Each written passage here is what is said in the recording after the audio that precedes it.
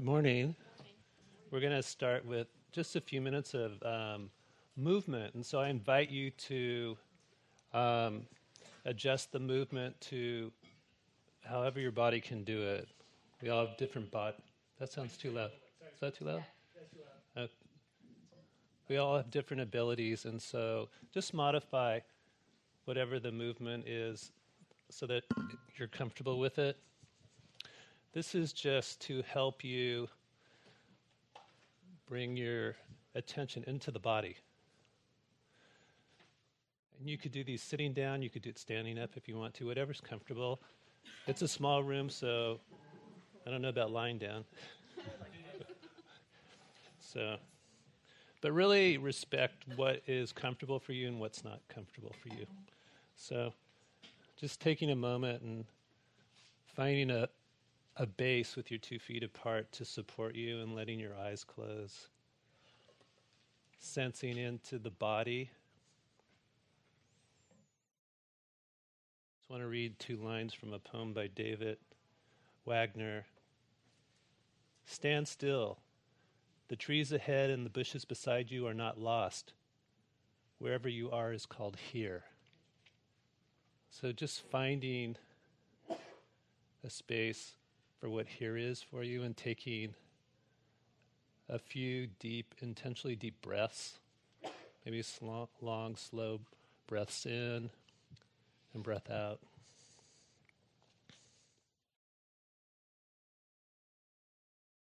Allowing your arms to be at your side, kind of shaking your hands just to bring some awareness to any tension that you're holding into the body. Rocking back and forth in your chair or if you're standing, just to find a place of stability and balance.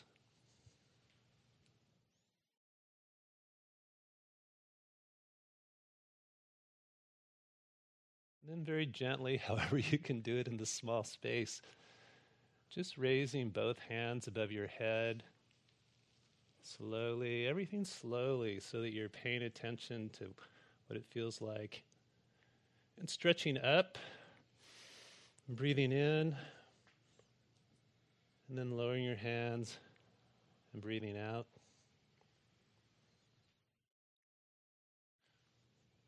One more time, slowly, breathing in, reaching up, what's ever comfortable for you, relaxing.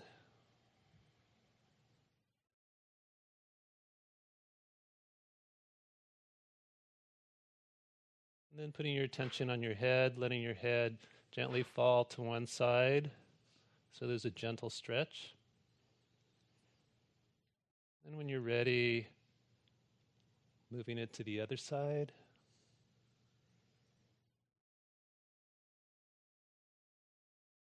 And then slowly letting your head rotate in a circle, one way or the other.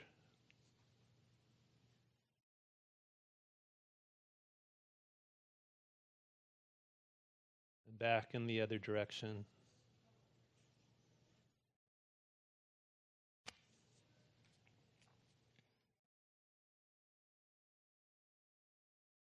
Letting your head come back to an upright position between your shoulders. And raising your shoulders up towards the sky.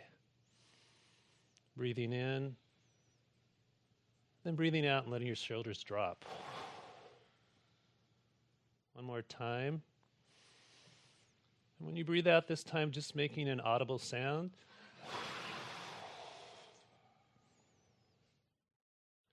And then, let's see, space-wise.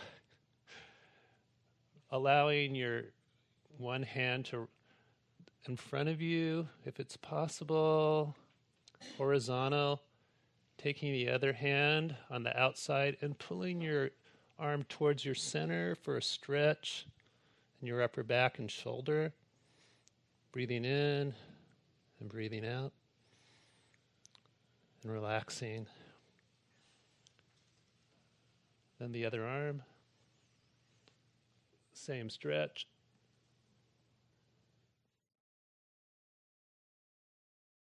relaxing. Maybe sitting down, we'll just do 2 more quick stretches.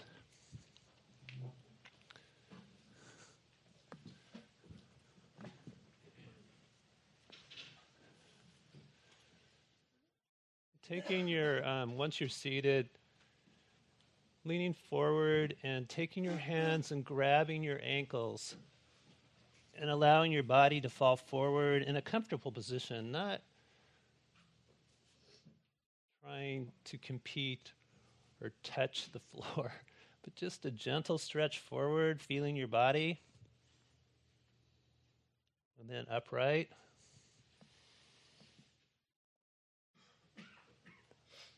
And one more time.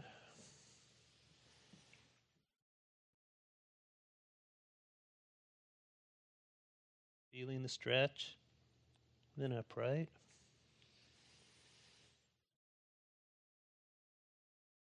Then, let's see if this is possible. If you are able to cross your leg,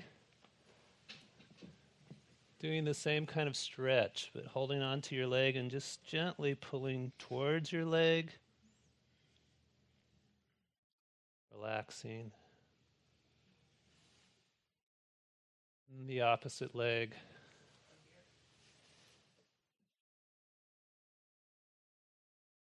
Pulling towards your leg. Relaxing. Feet just on the ground. Bringing your attention into the body. Body is full of sensations. Feeling the sensation of the body seated on the cushion or in the chair.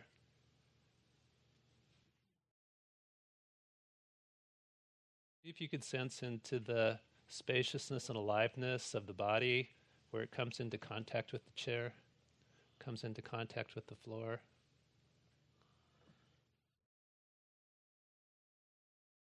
Feeling whatever sensations of tingling, vibration, pulsing.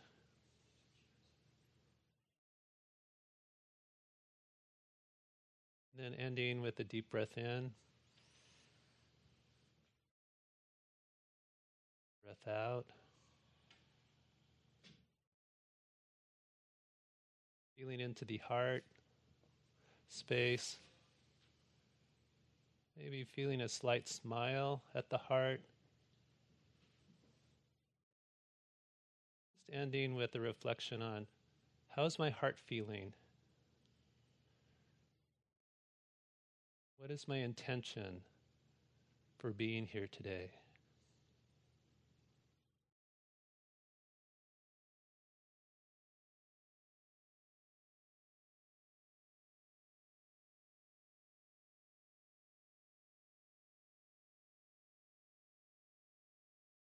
Thank you.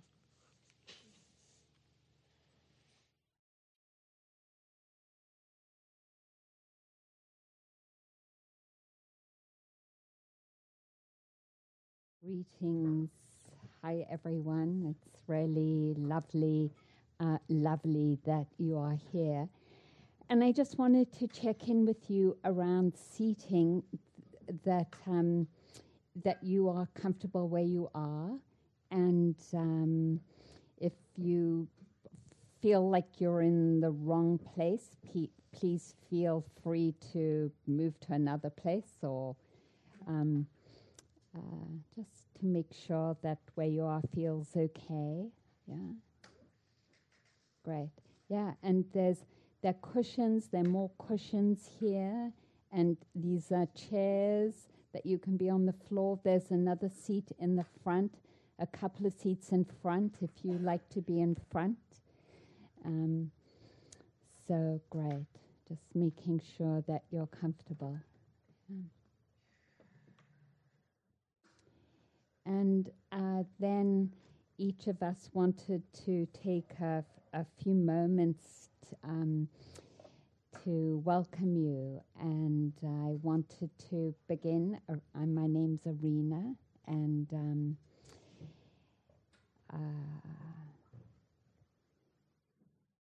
I feel moved and just really honored or graced that each one of you have come here today, because this work, we know even when we've done it a lot and for many years, is difficult work.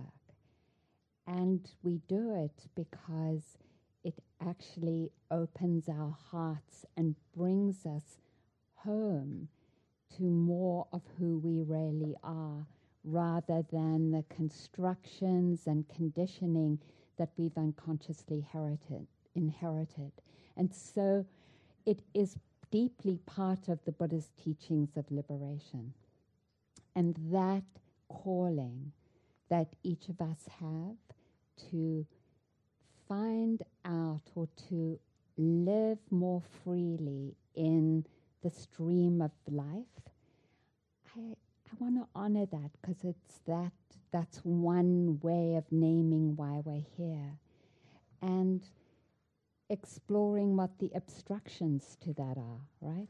What's stopping us from inhabiting more fully life? And so that's what we're going to do today, and we'll explore that more deeply. I wanted to also welcome whatever you're feeling right now. Nervous, tired, oh my God, what am I doing here? Claustrophobic, you know. The registration was 30 and we're more than that, so we're in the small room. So that feeling, or happy, whatever it is, just inviting our inner life into the room. And then I want, for us to know that whatever we're presenting, we are acknowledging there's an inner life and that it's welcome.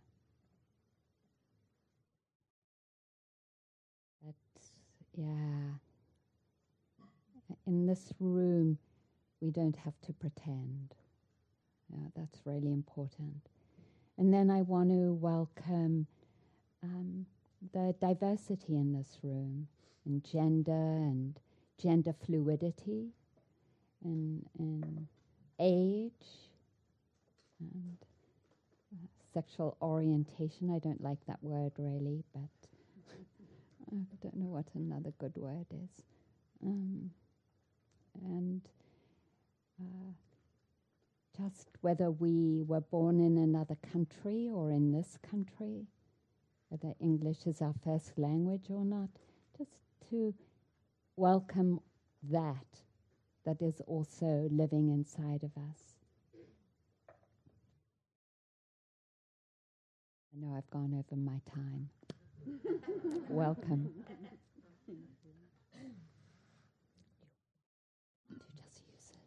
I think, is that on? That's working? Yes. Hi, good morning, everybody. My name is Suzanne, and really echo what Arinna is saying. I'm so glad to see you all here, and I'm so glad that we're more than 30, even if we're squished together in this room. We are in the same boat. We're in the same skin. So it's really great that that you all wanted to be here this morning. I really wanted to be here this morning, too. And I love doing this work, right? I have found so much freedom from doing this work, and it is hard work. I do agree with that. But I just wouldn't choose it any other way. And so wherever you are on the journey, just also to really welcome that. My prayer every morning is to heal this heart as it relates to other hearts, right? So that is so much in line with this work that we're doing. It's how do I live in the world, honoring my own heart and honoring the other hearts of the people I connect with, and in all of our different forms, right? It can be really challenging. And I just want to honor us for taking a beautiful Saturday to be together and grateful to Spirit Rock for inviting us to do this work here. Yeah, I think that's all I've got. Thank you. My name is Baruch. It's nice to see you all. I'm glad you're here.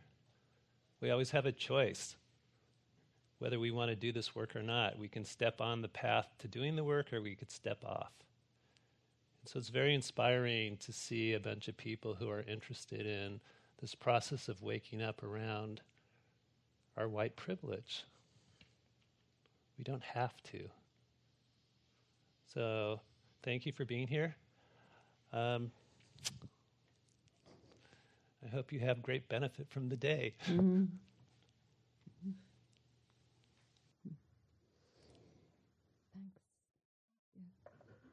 Let's go around the room because it's really nice to hear our voices before we begin. I can pass. And yes. We can, like, this is like a good. talking piece. And maybe you can say your name, where you come from, where you're living, that is, and one quality you would like to call into being for this day. Courage, patience, generosity, non-judgmental mind, whatever it is.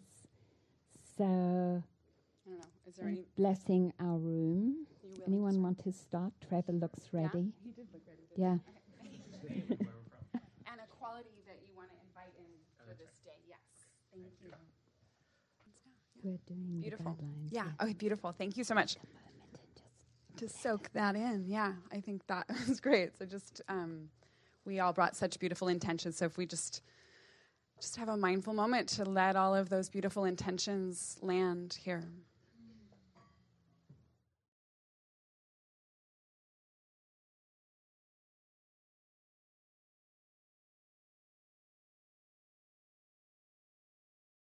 Thank you. So we're going to just go over some communication agreements for the day. And so maybe I'm going to shift that a little so folks can see. That, can you kind of see it from there? Yeah, ish. Okay. And I'm going to, we're going back and forth. Good. Yeah. Okay, great. So the first one, try it on. We're going to invite you to do some different things today, right? So I heard some people inviting, willingness and surprise and this kind of thing. So just really to, maybe we're going to ask you to do something that feels uncomfortable, right? So try it on, a different way of thinking, try it on, just to bring that willingness, your willingness to take risks. I think it's brought a lot of people here to do that, right?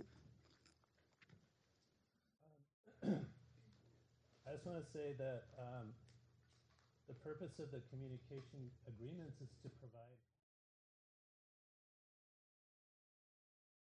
I like the metaphor from the Metta Sutta of the line that says,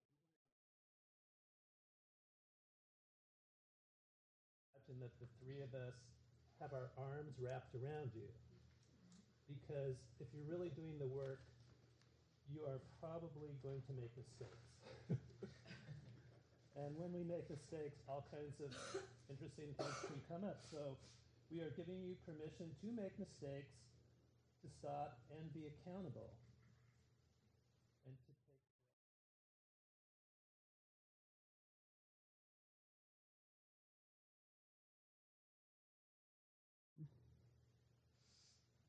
Thanks. Yeah, and so it leads really into the next one, intent versus impact. How many people are familiar with that?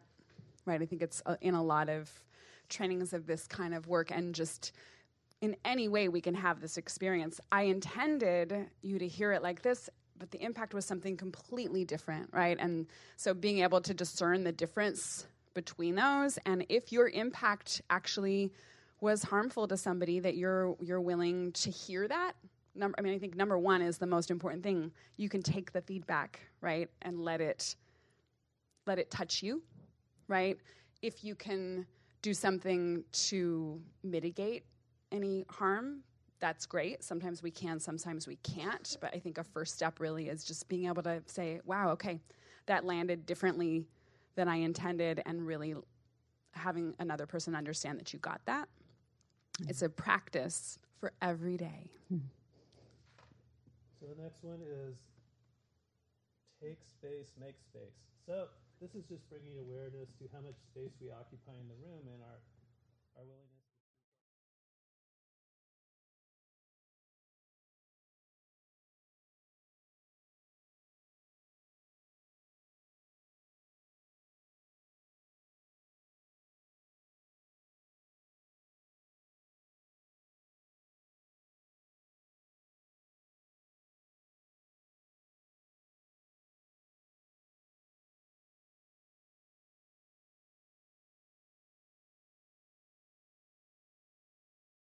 And then we'll honor our confidentiality of this space. So, whatever we talk about here, we might share things that are vulnerable, that we're agreeing to leave those things in the room.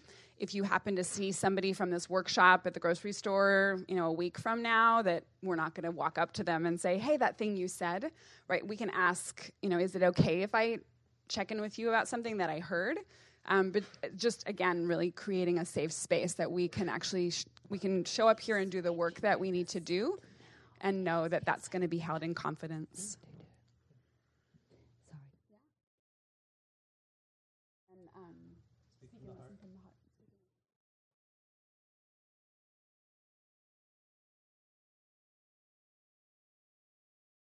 involves vulnerability. It involves some transparency.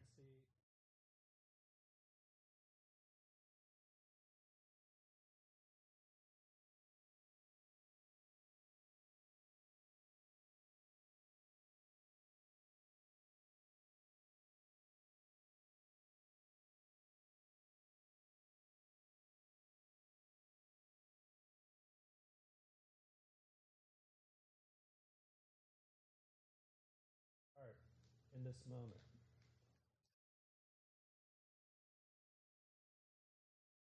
And listening from the heart, I think I heard from a number of people, how do I bring that quality of non-judgment? And I would offer listening from the heart is another way to do that, so that sometimes we hear things from other people and we feel kind of a little wince about it. Can you filter it through your heart and see if you can hear it differently? Yeah, okay. I wanted to switch sitting now. Okay. Can I, Shelby or somebody, I don't know how to turn this off.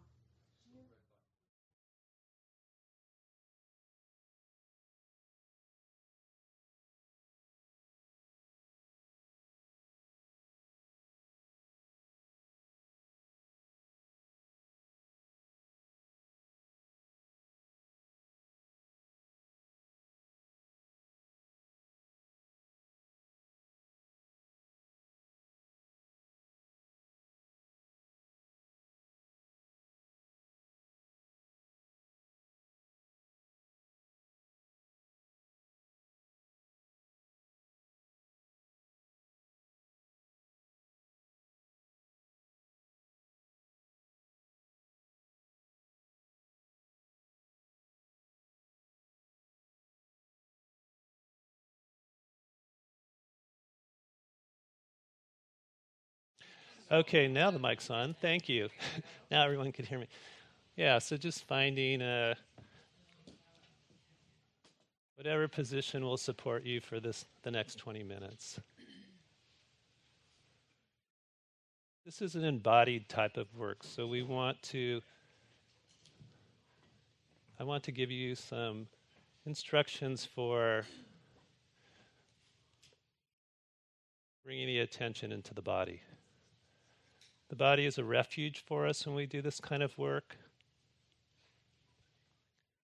Always a great place to go when we're doing it. So, allowing your eyes to close.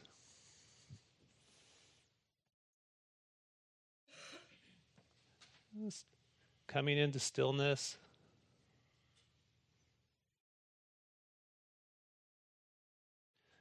Collecting the attention.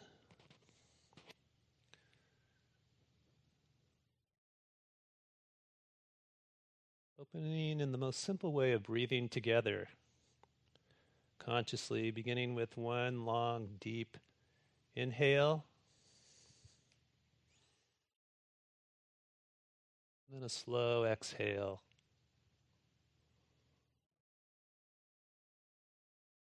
Feeling the sensation of letting go. Letting go.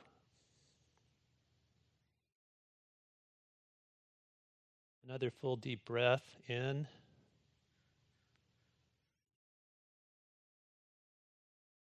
And the out breath. Perhaps aware of the sensations of relaxing, releasing, letting go.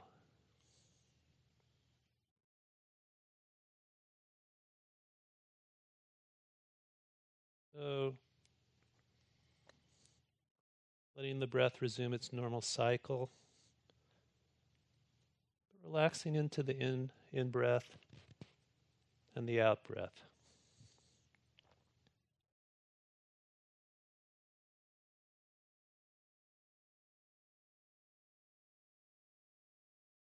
On the next breath, as you breathe in, when you breathe out, see if you could soften down the length of your body. Noticing places of tension.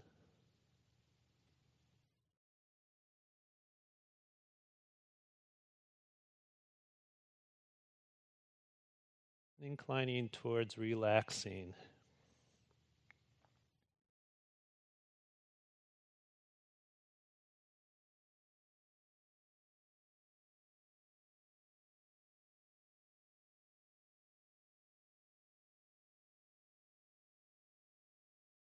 Noticing the degree of presence that's here for you.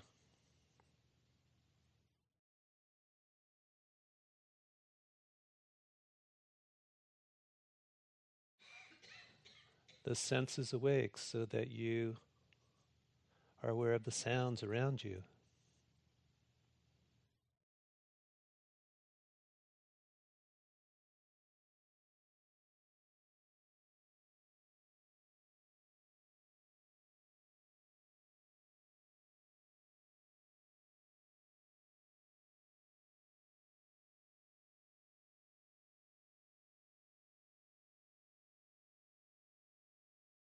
An inner listening to and feeling of the sensations in the seated position, in the sitting position. Bringing awareness to what it's like to be here now.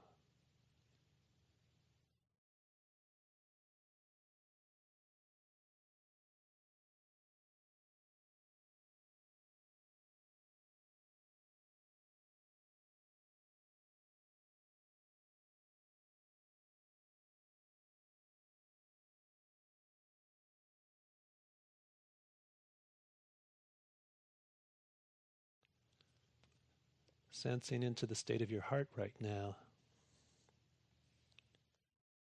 With the simple inquiry of, how does my heart feel?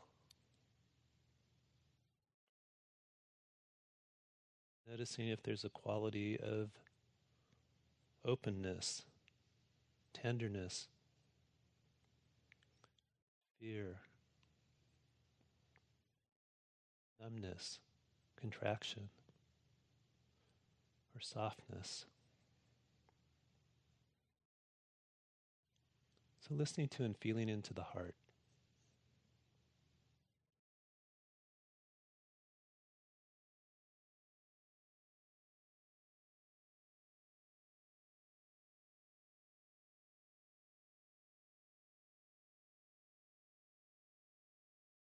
Again, just simple inquiry. What are my aspirations for being here? My intention for being at this day long? Or in my life right now?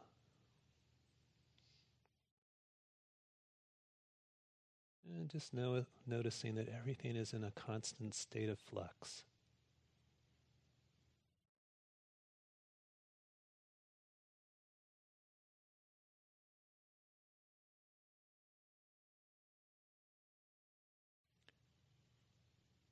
Bringing awareness to the eyes, letting the brow be smooth.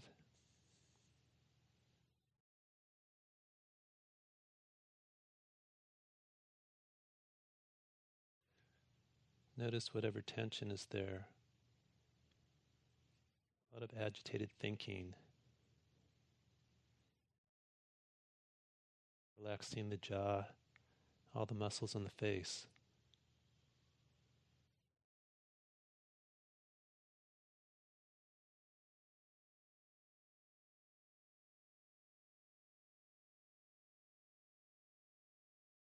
Just feeling into the body, beginning with the shoulders.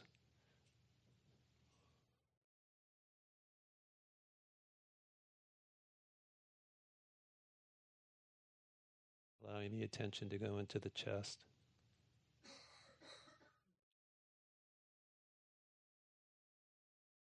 Down into the legs, just noticing that this body is full of sensations.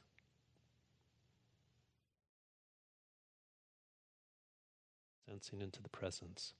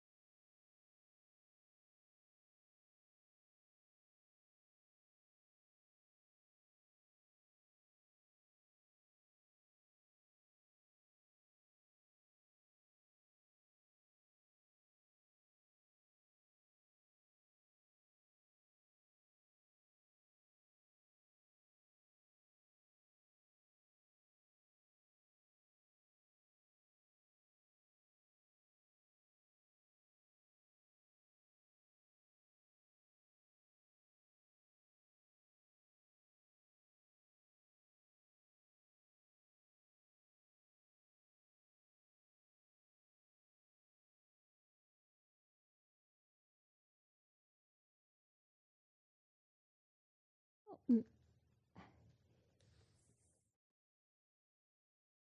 keep actually wanting to switch the schedule around. Let me confer again with my colleagues here.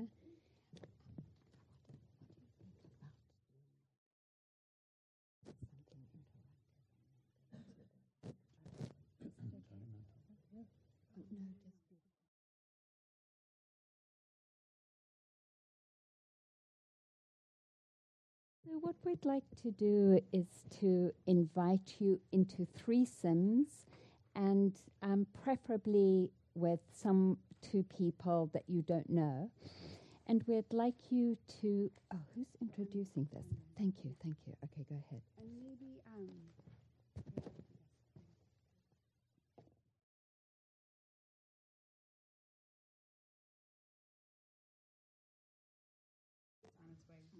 Hello. Okay, good.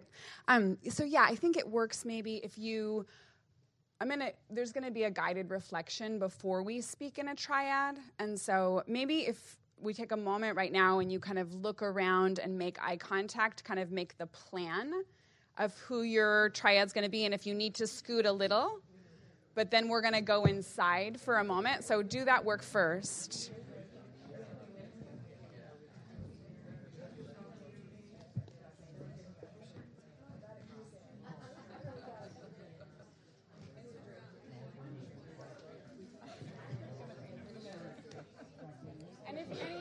If there's anybody raise your hand if you're looking for a triad right now.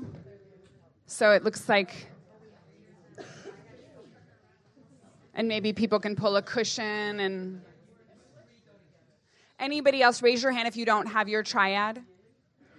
Okay. So then, are you looking for a triad? Is there anybody else that's outside of a triad at this moment? Then we'll have a group of 4, no problem. I think, but they have somebody that's going to move. Okay, beautiful. Okay, so now,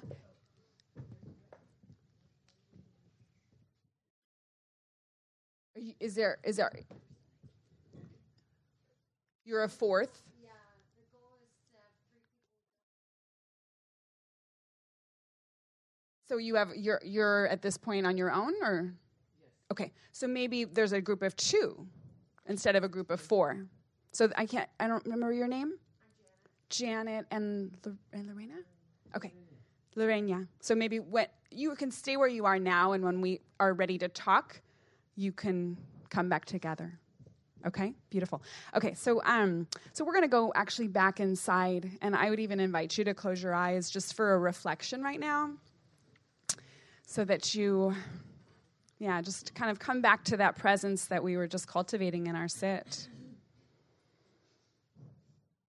And I'm going to invite a reflection of qualities within ourselves that we appreciate. I would say beautiful qualities within ourselves. I'm going to offer a few different entryways for this, and just take the ones that work for you. If other voices arise, just gently set them aside, and just know that it's profoundly helpful in this work to be able to connect to the things about ourselves that we appreciate. So for some of us, we can find qualities within our ancestry: Irish, German, Greek, Russian, English. Maybe there's holidays or foods or way your people say things, right? Traditions. For some of us, there's things about our ancestry that we really like and we feel connected to.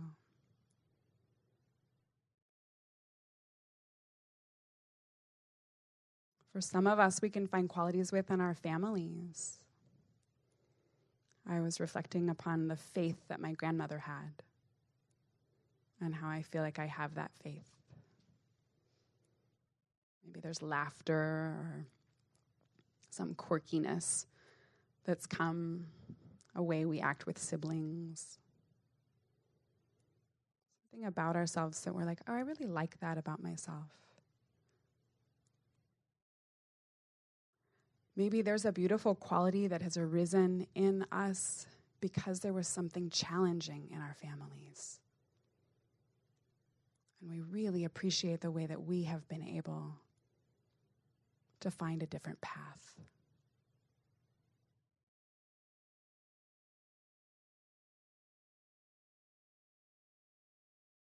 Some of us, we can look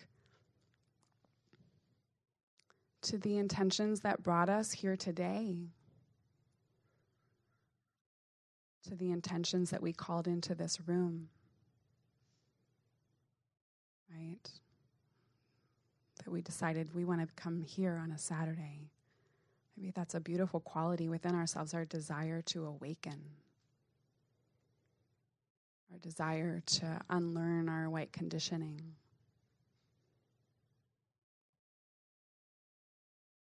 Maybe there's patience or determination that arose for you in the sit, if you felt distracted.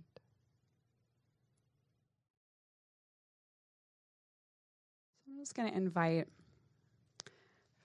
if any of those have landed for you, to just take some time to dwell, right? That's among our foundations of mindfulness, to dwell in our wholesome qualities. So just to let that feed you. And if anybody's still looking, call to mind somebody that loves you. What would they say?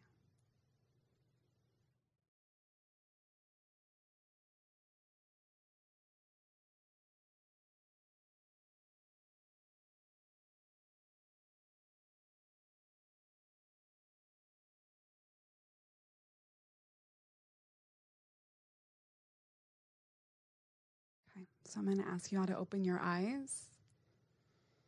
I'm just curious, maybe by raise of hands, how many of us felt some resistance? Was that a challenge for any of us? I mean, it can be, right? And I just want to offer that it absolutely can be a challenge for us to invite in that self-appreciation. And it used to be something that was really hard for me, and with practice, it has become less difficult. So it's something I would put in your toolbox, something that I have found to be profoundly supportive of this work around white conditioning, is that I can ground myself in things that I know are beautiful within myself, and it's a balancing factor, so that if that was challenging, no problem, and you can put it in your practice list. So in your triads, I'm just going to flip this paper and ask what we're going to share about in our triads are what were the beautiful qualities, right, that you came to think of, things that you appreciate yourself, and then also how did it feel in your body to reflect upon those. So you'll each have 2 minutes, and I'll ring the bell in 2-minute intervals so you'll know when it's time to switch.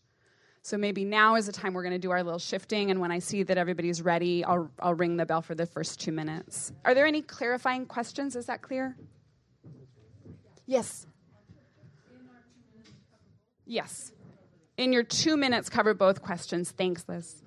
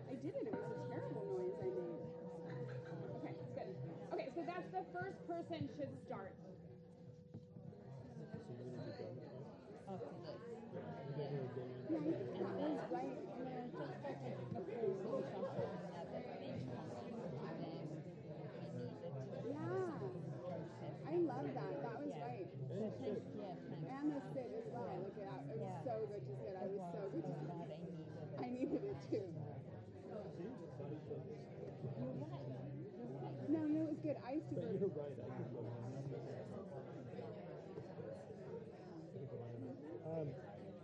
Okay. That's cool. I really appreciate your guidance at the beginning too. Yeah, me too. Lovely.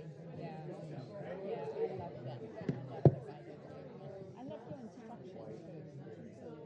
We should do Just wanted to give some turn to Baruch and say. Okay.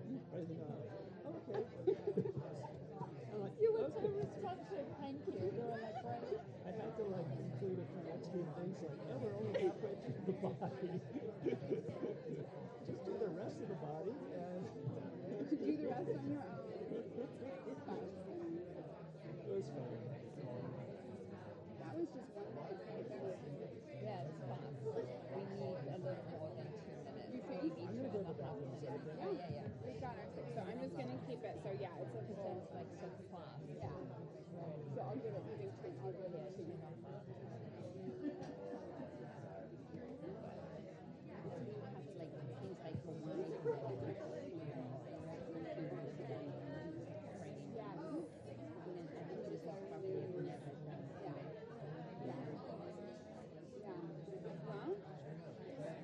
it's how it is, and I really am excited that they're all here. So excited. I want to do like this. I want it to be like more people than can fit that are dying to do this work, right?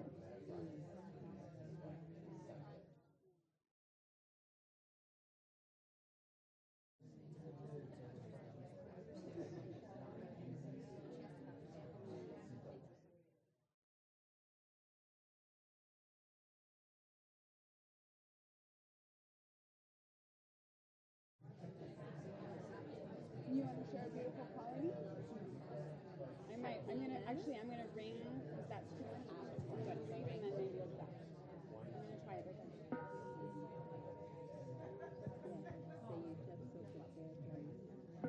Okay. So that would be the second person can start now.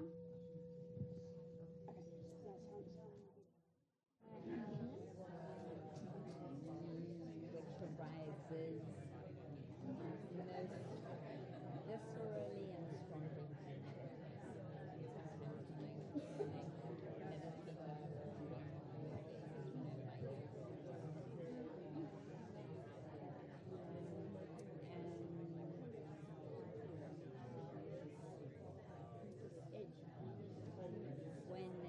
When it's there, it feels integral to us.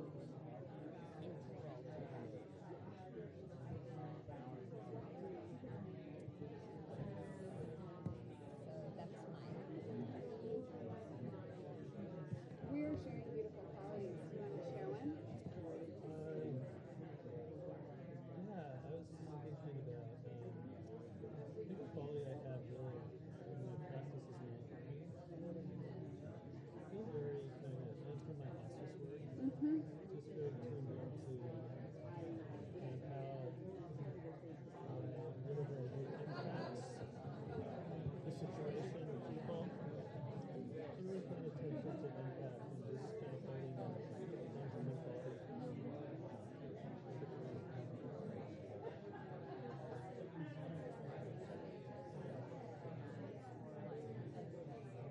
Yeah, I mean, I was like, I was thinking so much of my grandmother and just that. I was like, I didn't, I was raised Catholic, but it didn't do anything for me. But I found my way through ceremony to prayer. And then as I've done that, I've just been like, oh, I can feel her faith. I can see her faith. I can feel her faith so much now. Like I didn't understand it when I was a child, but I feel really connected to it now.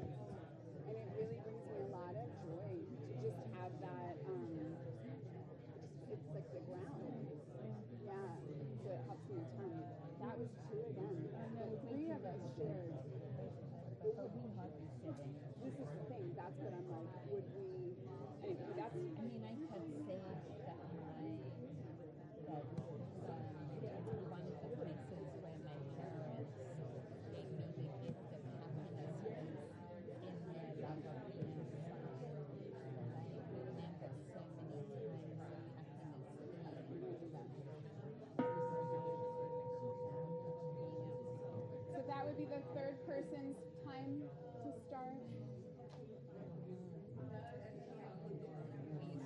We used to go camping a lot and would spend the days hiking.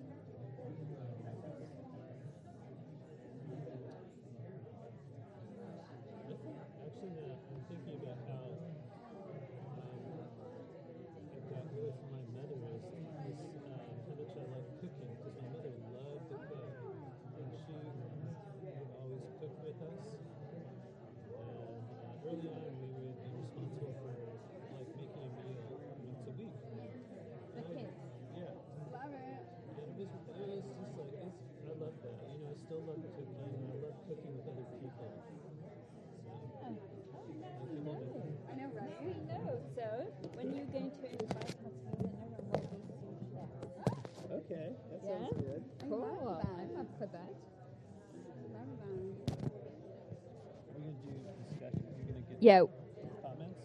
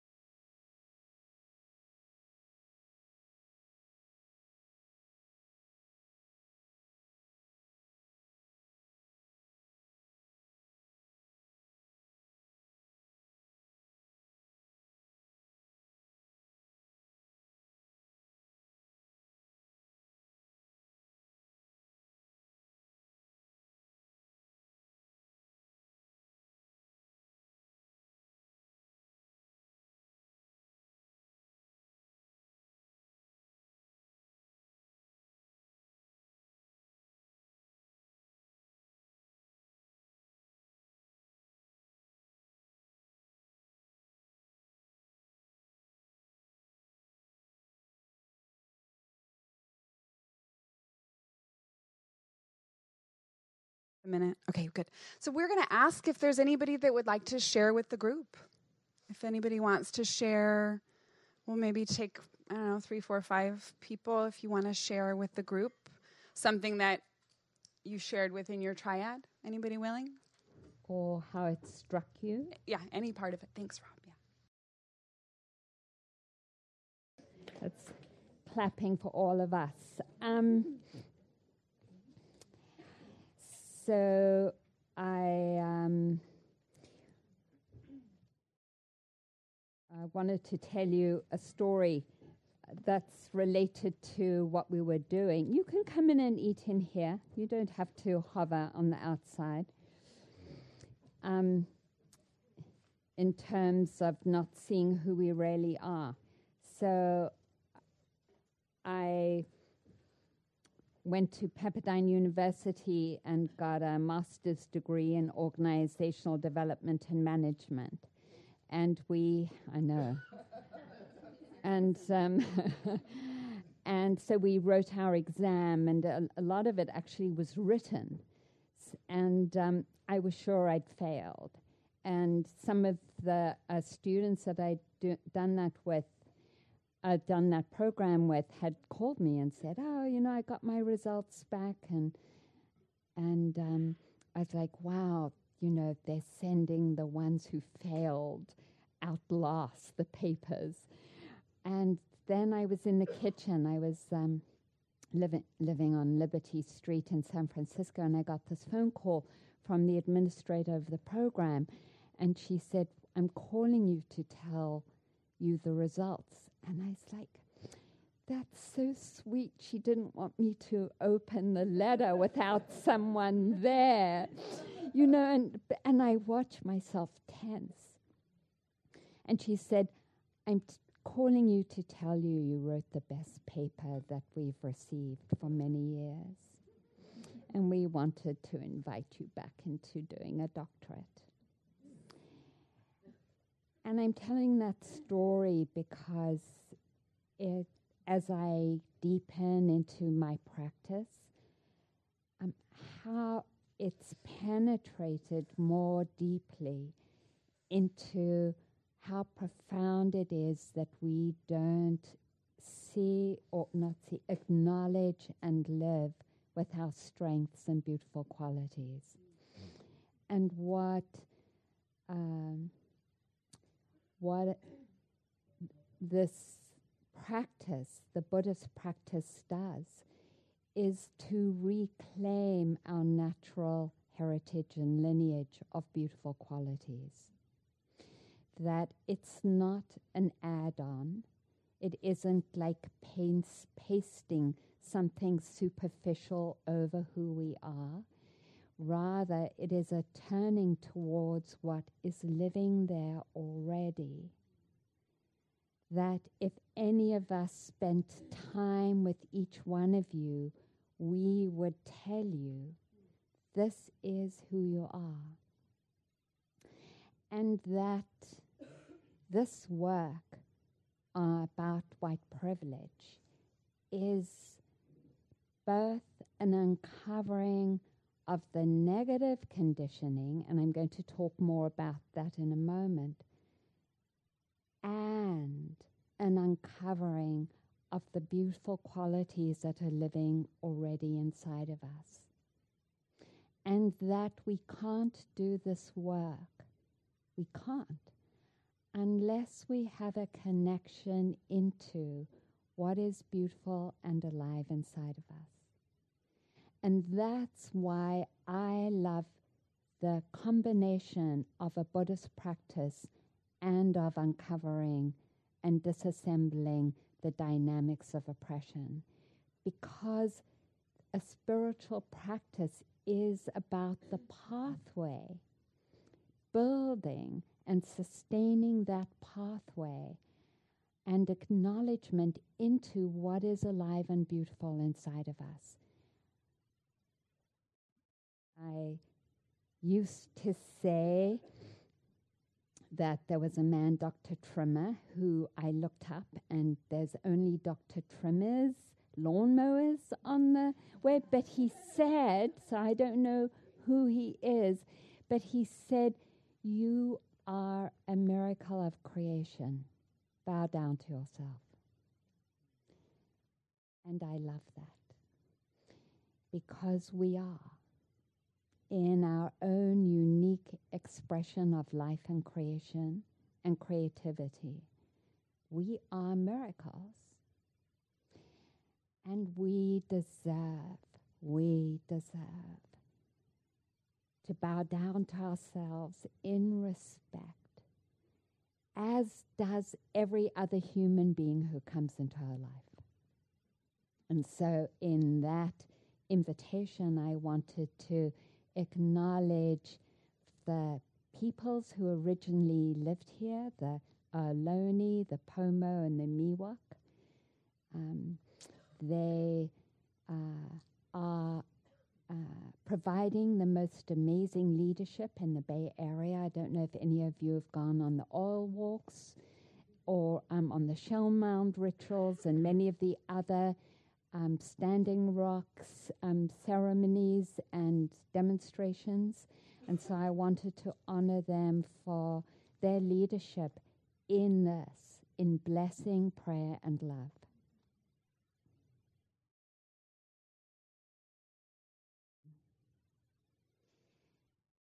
The Dharma acknowledges this, and the Buddha says over and over again in many different ways, turn to your beautiful qualities, rest there and contemplate them. So that's why we've decided to bring that exercise that you just did into the beginning of the day, to set it up as a field in which all this other work happens. And then I also wanted to acknowledge that we live as well in fields of isolation and deep loneliness, in the sense of not having a home. And some of us, it's like I was born in the wrong family, or I was born in the wrong country or wrong body. That sense of I don't have a real refuge. Or wherever I turn, all I feel is my inadequacy, or my judgment, or a sense of failure, that whatever I'm doing isn't good enough. And this also is the reality that we live with, and that the Buddha acknowledged. And he said after his enlightenment that he had in that space and all through his life the capacity to see through worlds, eons and eons and ages.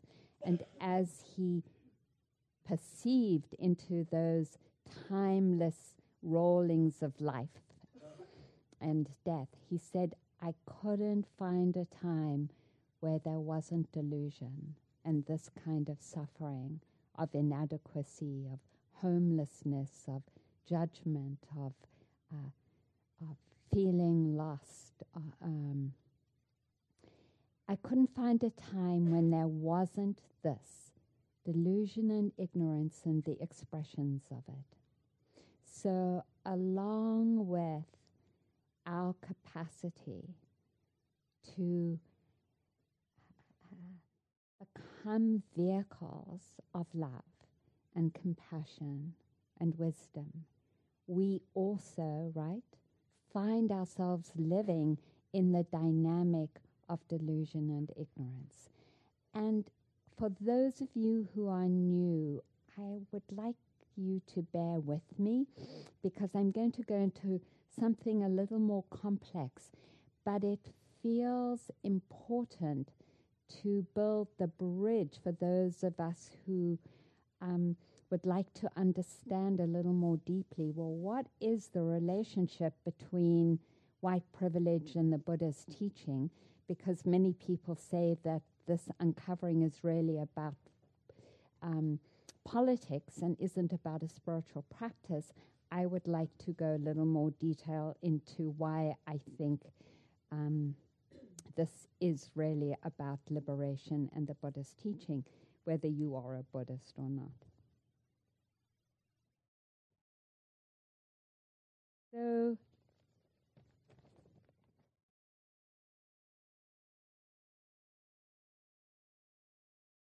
it doesn't always feel like it, but sometimes we get a taste that we are a flow of energies.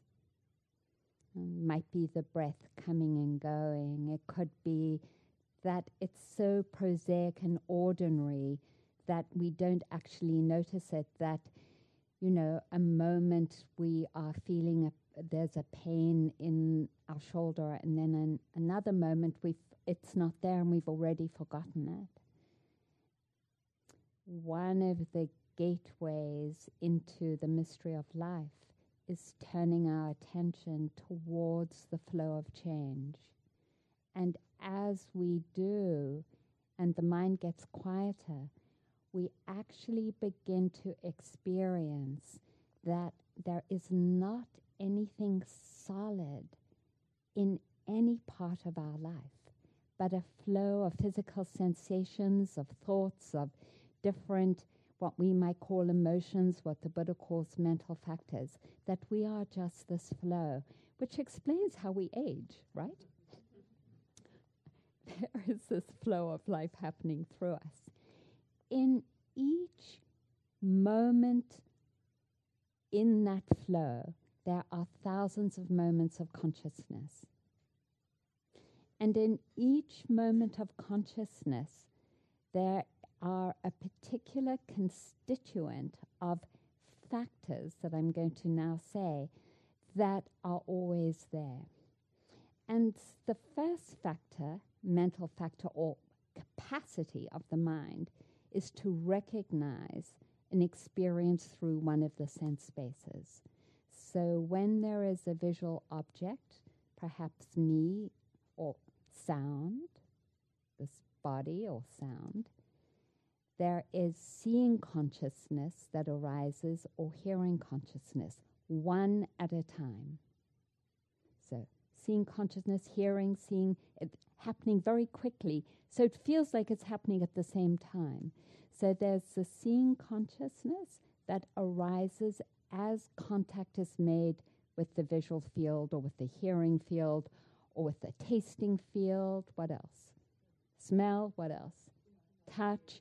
And the Buddha calls the mind the sixth one, the thought field, right? When that contact happens, then there is always the feeling of pleasant, unpleasant, or neutral. Whatever is happening, whatever sound, looking out the window, immediately, pleasant, unpleasant, or neutral. It's so fast. And then there's the capacity to perceive. There's intention. Baruch so beautifully guided us in the meditation this morning. What's your intention? There's intention actually in every moment of consciousness. And a number of other things that I'm not going to go into, but those are particularly important. And then, in each moment of consciousness, there is either ignorance and delusion and all the negative qualities that come from that, or faith, because there's and this is amazing, in Buddhism, if you feel any beautiful quality of generosity or compassion, there's always faith in the mind. This faith is not faith in a person or in a situation. It is faith that it's possible to cultivate the beautiful qualities. That at any moment, and this feels so important to this work, that at any moment, because each consciousness that's happening is, as soon as we think about it, is a new one. In each moment of consciousness, it's possible to call in the beautiful qualities. We are constituted that way. And faith is the beginning then, the turning of I can. Even if I feel lost and caught in hating, I can in the next moment say, may I find love. May I find forgiveness for myself and that hatred. What's really important, coming back to delusion and ignorance, is that it's often operating in our mind. And I know it would be nice, it kind of would be nice actually to have a little bit of the scribed so you can see it, because I know some people are auditory and some people are visual. So can we just have delusion on one side and faith on the other? Delusion and ignorance.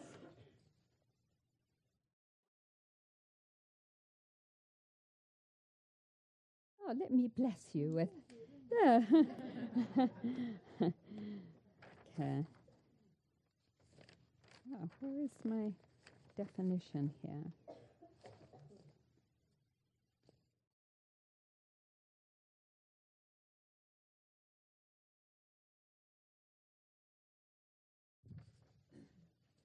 Okay.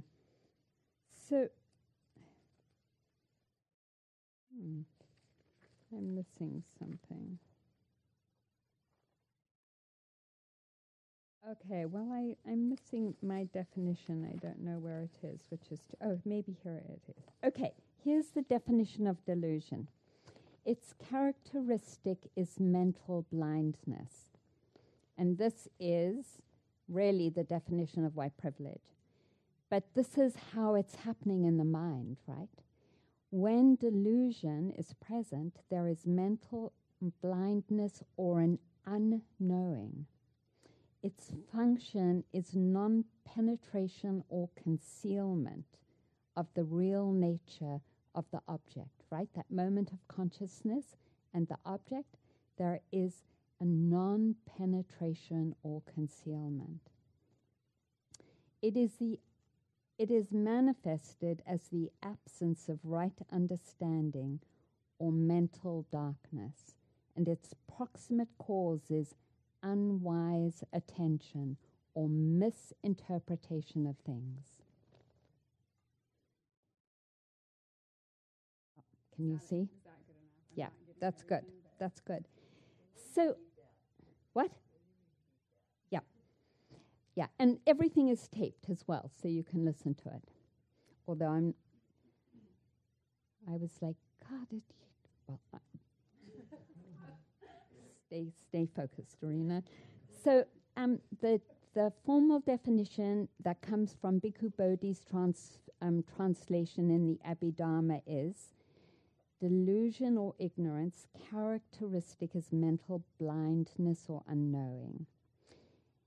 Think of a policeman, because it's happened 1,000 times, stopping an African American in a car.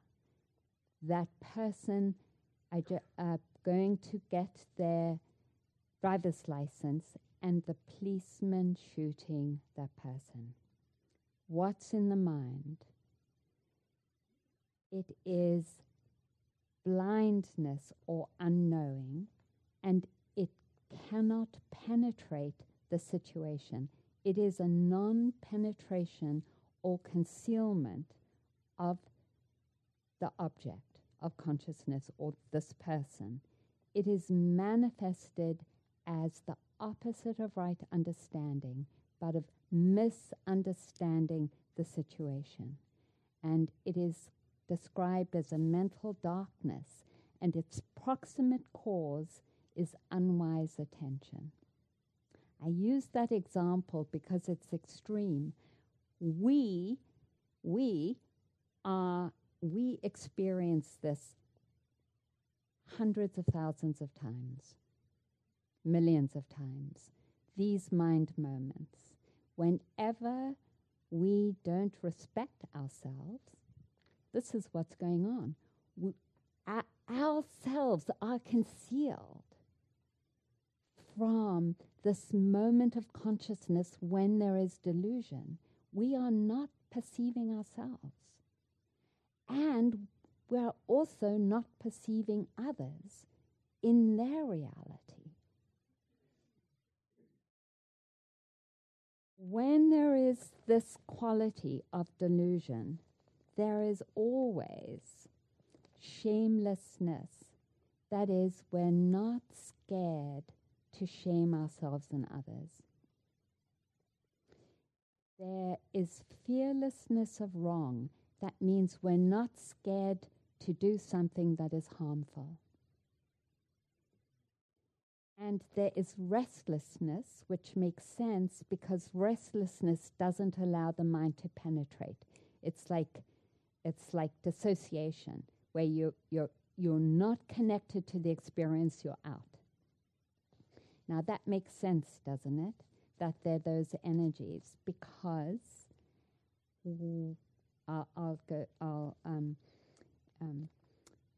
when we are conditioned as white people, we're conditioned through shaming and the energy of not being scared to harm, of course, because this conditioning is harmful. So how is it happening? It's happening through these energies. So, for example, when a friend of mine wanted to bring the daughter of, because I grew up in South Africa, the maid into the living room, her mother said, "No, absolutely not." Like anger, shaming, blaming, that energy of how are we guided into our location. It's through all these energies that live inside of us, and they live inside of us in relationship to many other things, right? So out of these, because these always are present, then comes greed, wanting, obsession, desire, conceit, hatred, anger, fear, envy, avarice, worry, sloth, torpor, and doubt. You get the idea. So I have an ongoing struggle in my house because I like things to be really clean, and they're not in the kitchen. And so I come into the kitchen and I'm like, oh God, I can't believe it. So, and my mind goes into, I just said, blah, blah, blah, blah, but let's try and keep things clean. And so how do I know I'm in delusion? Because I have that list, which isn't written in, of anger, irritation. How do we know we're in delusion? Because if we feel anger, fear, irritation, obsession, desire, greed, sloth, torpor, doubt, wrong view, and conceit, just to name a few, which we are all very familiar with, we know we are misperceiving the situation and we're in delusion. Isn't that mind-blowing? It is mind-blowing. And so it's like, I'm like, no, but I feel so right. I should be irritated about the kitchen not being clean or whatever it is that I'm irritated about. And I should feel justified in my anger. No, Arinna, at least acknowledge you're in ignorance. Even if you're caught, you're in ignorance. And therefore your orientation is not to defend yourself, but to work on acknowledging your feelings and meeting them so that they are healed and are not determining your relationship. Can we have a new thing? I'll come back to faith, but can we? This capacity to be deluded happens to us in all our locations. And so let's just brainstorm some of our different locations, because I want to make sure that we're understanding this in a whole field. So one location of how this dynamic, okay, let me back off because I did. Oppression, how I understand oppression works through the mind, through these mind moments of delusion. Let's just acknowledge the field of how delusion works in our culture. So we have racism, right? And that is white people systematically disenfranchising people of color because we, as white people, want more access and to retain access to resources, power, and social rewards, right? So racism is, there is white people and people of color. Let's just have racism, white people. So delusion is working to communicate to us that we are superior and deserve the entitlements and rewards that we receive because we're superior. And if you're a person of color, then delusion works in believing that you are not equal and not good enough and don't deserve. Right? And of course, this is true for sexism.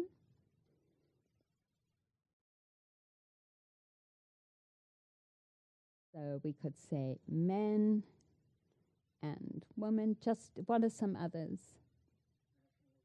Nationalism, ageism, homophobia.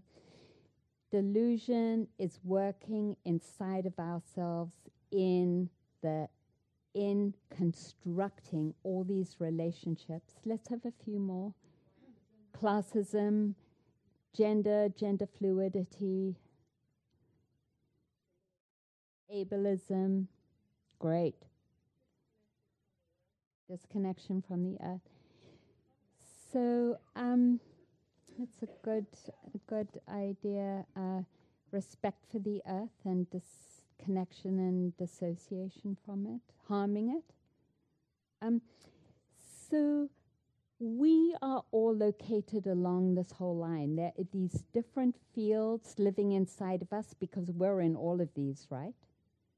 Like, depending on whether we're younger or older or physically able or not, delusion misperceives what the situation is in the negative expressions of this dynamic of oppression, in its negative expressions. Delusion is at work.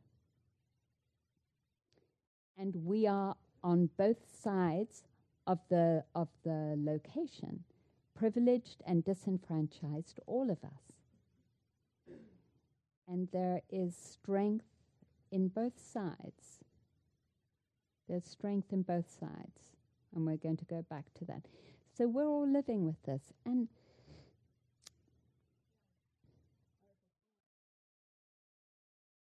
in the middle, it's right, exactly. Young and old, exactly. Okay. We get it? Body image. Yes. Elitism, yes. We don't have elitism. Let's write it out. Let's just fill it out. Let's brainstorm it. Mental health, yes. Okay, let's brainstorm. What are the things in classism? Wealth and poverty and being poor, exactly. Okay. I think this is okay. Yeah. Yep. But maybe we've just run out of. It's true. I think there's something. I think it's amazing to name it because we're acknowledging the ways that we've been conditioned that haven't respected what is beautiful, that hasn't respected the integrity of life. And that disrespect has expressed itself in this way in this country and in most European colonizing nations. It's a little different in different countries, but generally, yes. Yes, that's elitism. Thanks. We'll put it down, being formally educated or informally educated. So it feels so liberating to me to name it in community, to say, hey, we're all in this together. We have inherited this concealment of what's true, and we've been acting it out unconditionally, right? So, and because we've been acting it out conditionally without knowing it, we have held these systems in place that hurt us and other people. Then, let's go back. And then what's beautiful is that we have the capacity to liberate ourselves from this concealment and ignorance and oppression. And the first is to trust that we can. And we know already from all the leaders, the amazing leaders that whose shoulders we stand on, that we have that capacity. Faith in the beautiful qualities. And the next one is mindfulness. That one of the greatest tools in this process is to bring awareness to this dynamic.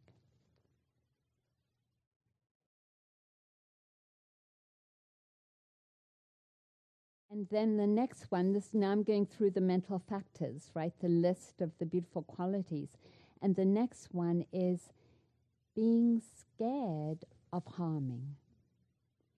Not scared in the bad way, but caring enough not to want to harm ourselves and others. So fear of harming.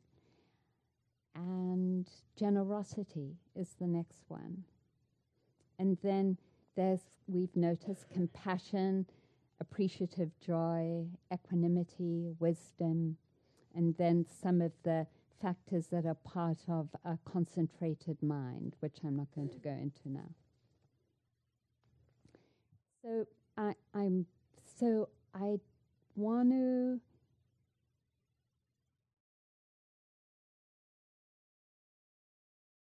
as warriors, I want to point out, because the Buddha sometimes talks about enemies, but enemies really in terms of the mental factors. This process we're in is about reclaiming one side, right? Is building faith and mindfulness and fear of harming, compassion, love, wisdom, equanimity, and turning towards the other side, because when we do with mindfulness and love, this begins to weaken and finally dissolve. So the tools, and I'm saying this because it's so easy to go into self-shame and blame around this, the tools of disassembling white privilege are calling in the beautiful energies, which is the practice for fully awakening ourselves as well as awakening our communities. Bringing in courage and patience and non-harming. Does that make sense? So then we're going to look at, so this is the inner workings, and now we're going to look at how does it express itself culturally and socially, right? Because you can't just name it on the personal level. You have to see the impact, right? We talked about that earlier on. You have to see the impact of this delusion on our social relationships, on how cultures are built, organizations are built, structures are created to keep the delusion and ignorance in continuity. So we have to look at that.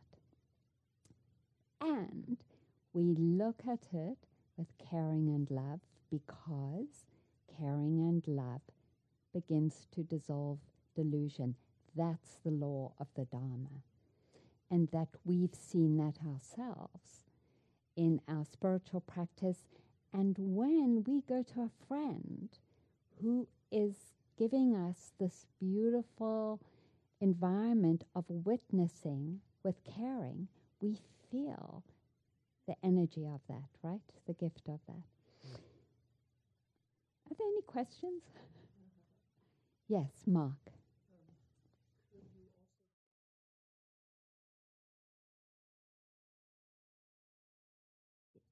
Not certainty, but confidence. Yeah, because it's not solid. Gotcha. Yes. Did you have your name up? I didn't see. Caitlin. Oh, thank you. Thank you. Yeah, and then, well, time. Yeah, we have to stop. Yeah, yeah. So my question has to do with time, because I think that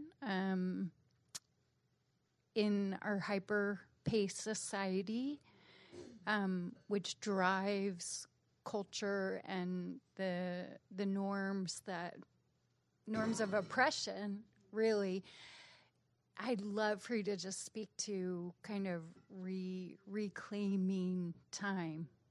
And I know this has to do with mindful awareness, but like how to slow down the momentum to begin to...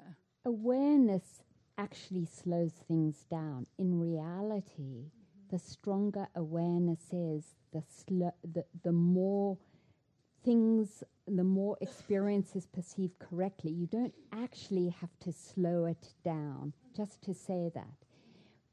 And as students of awareness and mindfulness, it's very helpful to create space, to practice it, so it can perceive what's really going on. Just to say that. Okay, my colleagues have said both to me, the time that I need to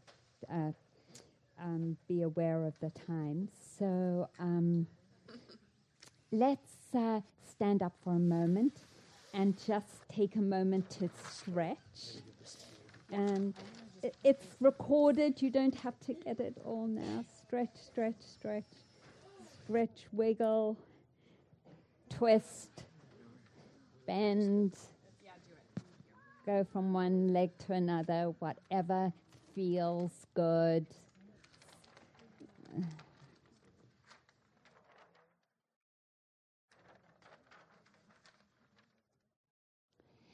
Thank you. Thank you for your listening. And we are going to go on to the...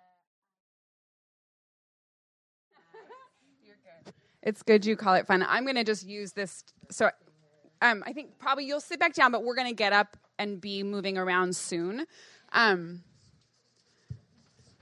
So I'm going to use the words target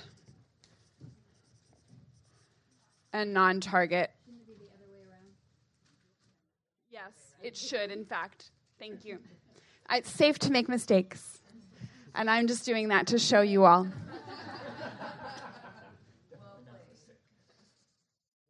Okay, great. Thank you. That's why we work together. So we're going to be doing an exercise soon that we're gonna stand up and be placing ourselves on a line around different locations to talk about target and non-target, where we are in a target position, where we're in a non-target position. And so Baruch and I actually have just prepared. I mean, I'm going to share first, so you have a seat while I splay myself open. So I'm going to share about some, kind of the internal landscape for myself in a target area, and Baruch is going to share in a non-target area. Just, we're trying to give you all a sense of some of the vulnerabilities that are probably going to come up for you all, right? And it's interesting for me. So I identify as queer. That's the word I use. You all don't have to, but that's the word I use. And in preparing, so that is a place where I'm in a target group. And in preparing to share this with you, I realized I keep that on lockdown. Like, I super keep it on lockdown. The feelings of being targeted in that group, I keep it on lockdown. I don't let myself feel it very often, right? But it's so there. And so kind of preparing to share with you all, I'm like, oh, right, yeah, okay, it's all there. So the experience of, I was raised Catholic, and I can see homosexuality written on the chalkboard.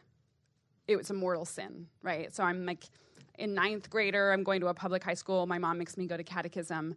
And I'm like, I won't go anymore. I refuse to go. I didn't tell her why. I actually didn't know it was about me. I just knew it made me really angry. And I got grounded.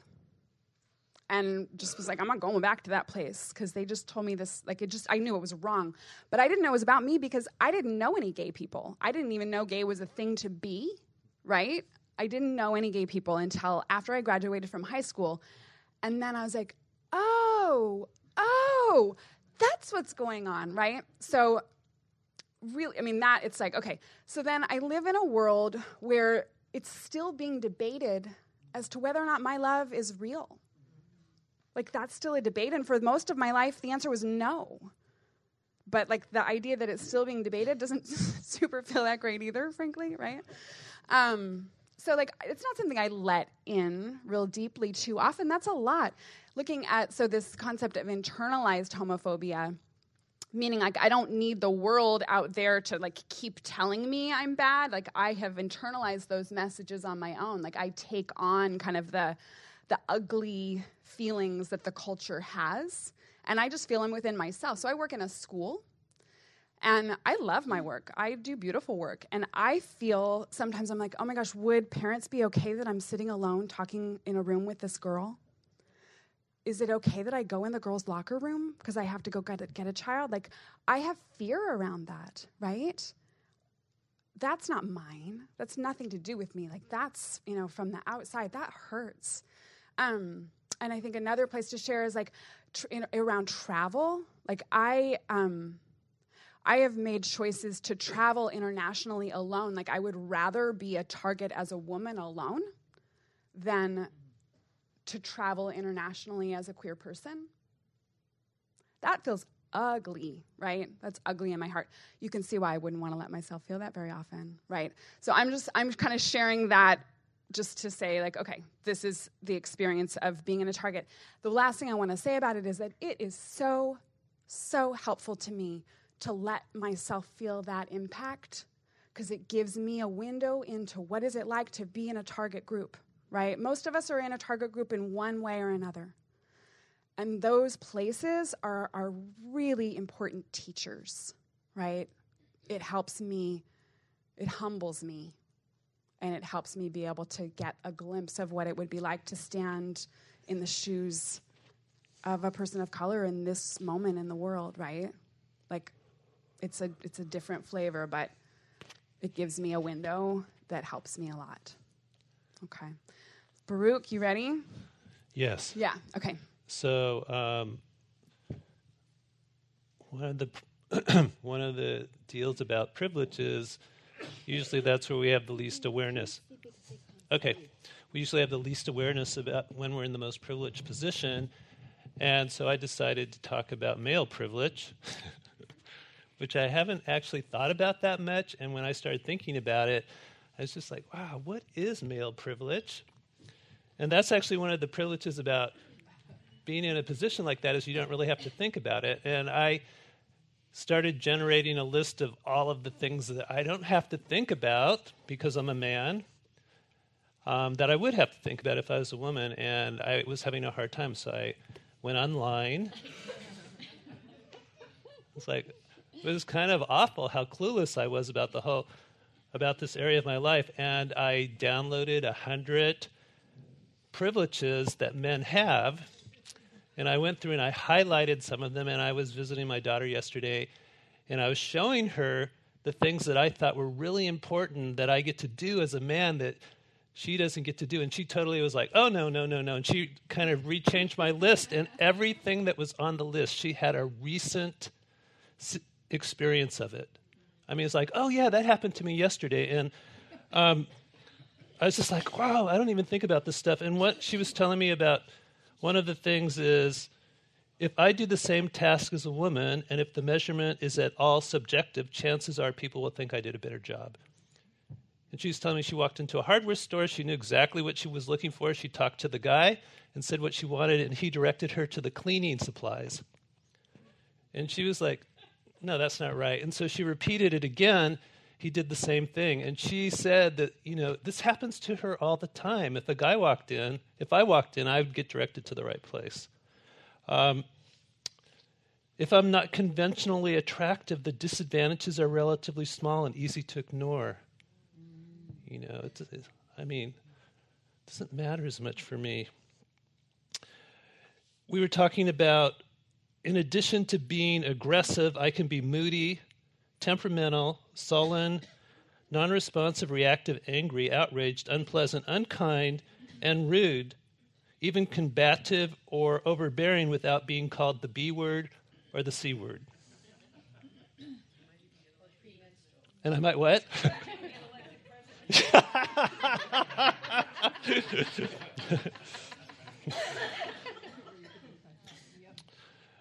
This one, I was totally surprised when we were talking about this. As a pedestrian, I do not have the unrelenting, dehumanizing experience of heterosexual men regularly offering to let me walk on by so that they could check out my ass.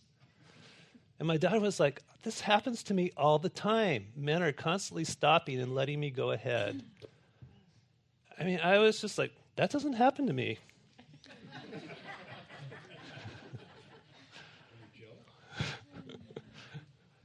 No, it's okay that it doesn't happen to me.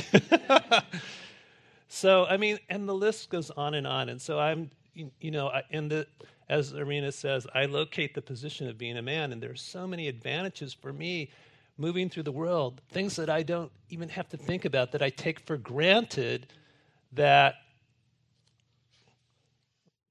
all the people who identify as female in this room are dealing with probably every day.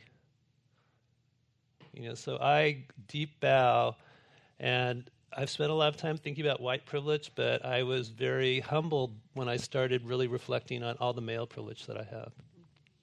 Okay.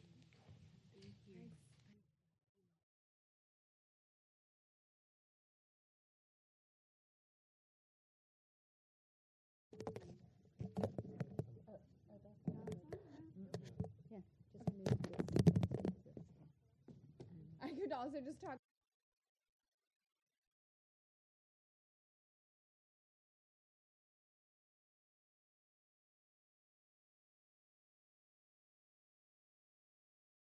This is, yeah. Okay. This is working.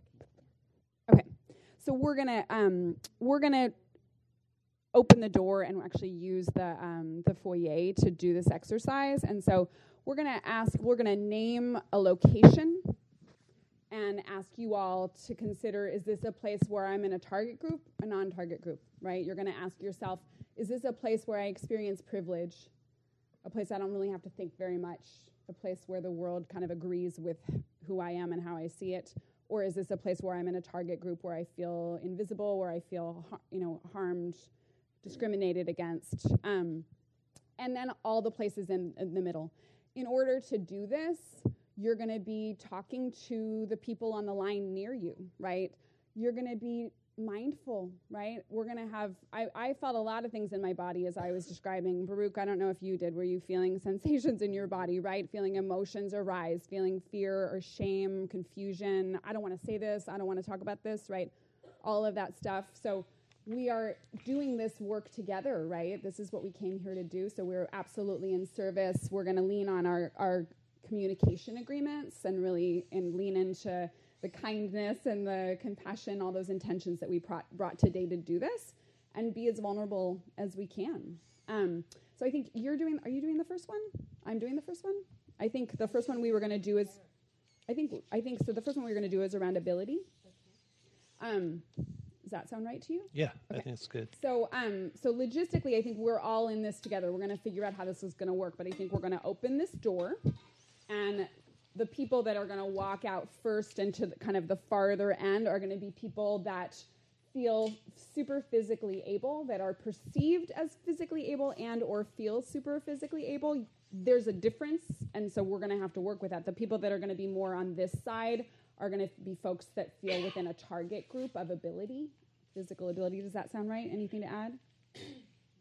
So we're going to take a little time to talk to each other to get onto the line, and then we'll do some processing together. And it's a totally subjective experience. You just have to sense into yourself and see where you feel you fit on the continuum of this line. Right. And we're also going to be mindful that there's another program going on downstairs. So I think we're going to use quieter, mindful voices to do this. Yes, please.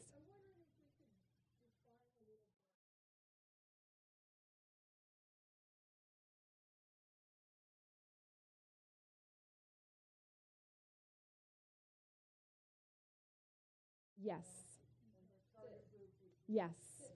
Yes.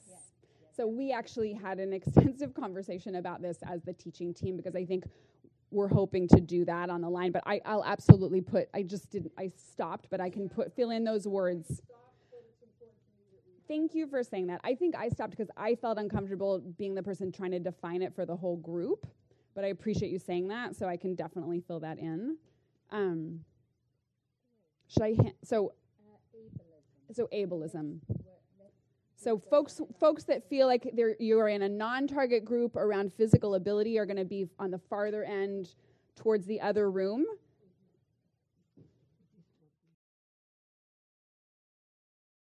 We're just going to invite everyone back. Can you pick up the bell and invite everyone back? Hey, Baruch. I know it's chaotic, but let's wait a moment because everyone is talking to each other. And yeah, I'm sure it's really noisy. We can go outside too in the patio and just make around the screen. We could do stand up, sit down.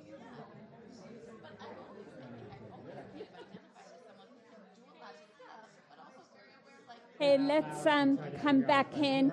Coming back in. It's hard. It's hard.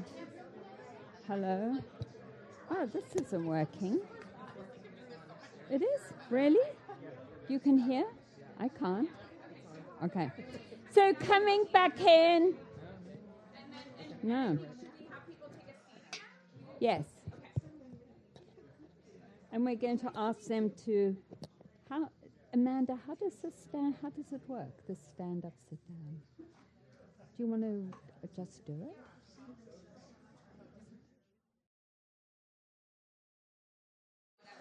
Can you hear me? We're going to wrap up in about 30 seconds. Do you think they...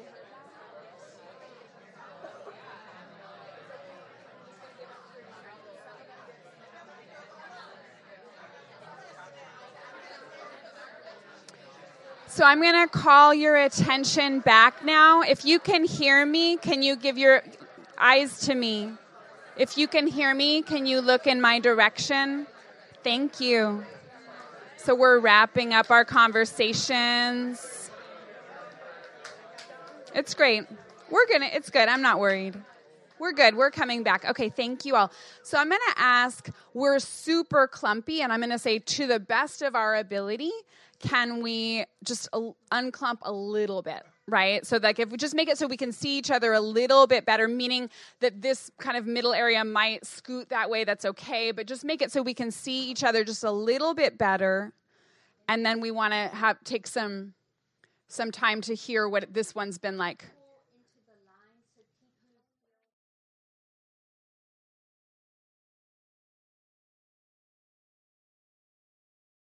Yeah, we're trying to get in an arc here so we can see. It's maybe not single file, but closer to single file in this arc. To the best of our ability, we're going to do that. Oh, ish. I mean, to the best of your ability, yeah.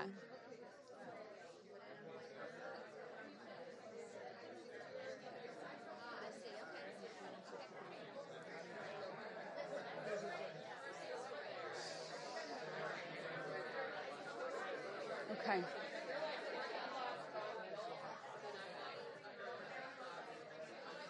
But you're sitting in the middle of the room. Well, isn't that what we're doing? Oh. We're going to share in a moment. Okay. Your position is...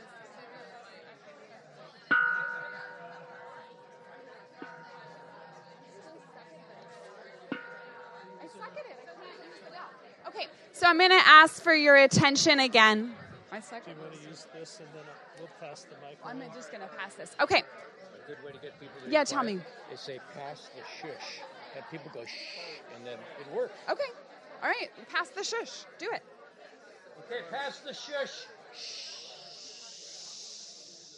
That was great. Thanks. Okay. So we want to get some feedback. Again, we're leaning into our agreements, right? we're maybe taking a breath right now and just grounding in our intention for doing this work. Why did we come here today? So just really connect to that. How in some ways, I've held my space and place because I had a net to fall into if something really terrible happened to me. And the kinds of entitlement of just feeling like I had a place in the world from my early upbringing of having more money. And so it feels very deep, and it feels important to acknowledge as we're going to go into race this afternoon, to hold the complexity of all, of what's arising for us, and of wanting to be seen in that complexity, right? Of the different kinds of suffering that have been part of each place, and also the safety, and lack of safety in the different places. So just hold the deeper wish of being seen.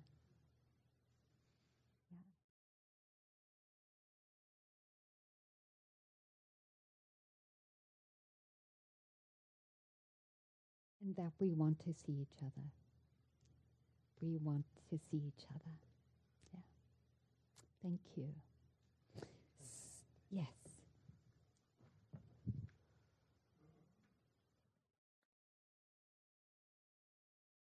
So are we going to... Yeah, why don't you come back in? I just don't think we can. I think it's too much to do It another is. one. Yeah. If we have 10 minutes. I think it'd be powerful. Oh, to do another one? Yeah, I mean, Well, the okay, last... you go for it. He was saying to take some, to not do the whole exercise, but to just to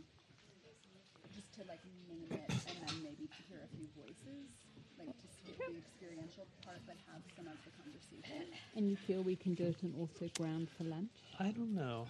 It's up to you. You might be It's right. up to you both. I think it would be better for people to talk in dyads and just Okay. decompress before the break. So, 2 minutes of silence. yeah. I just wanted to say that we occupy different locations in our life, and we tend to view the world through the most targeted position that we are in. Places where we're non-targeted, we have the least awareness and the least attention for that. And it's not like one cancels out the other. They interact in complex ways. But because if we are on the targeted end of socioeconomics, our experience is going to be different if we are a person of color versus a white person. We still have the privilege of being a white person at the end of this line. And it's complex. And part of this exercise is to see the complexity of how our different identities impact us and how we hold those as we move through the world. So we were thinking right now to maybe just take 2-3 minutes in silence just to sit and kind of collect ourselves and reconnect. Wait, use a mic. Reconnect with our beautiful qualities, right? And then take a few minutes to talk in a dyad, and then we'll have lunch. So just to kind of let this all land for us, okay? So we'll ring the bell, but just take a few minutes to reconnect to yourself.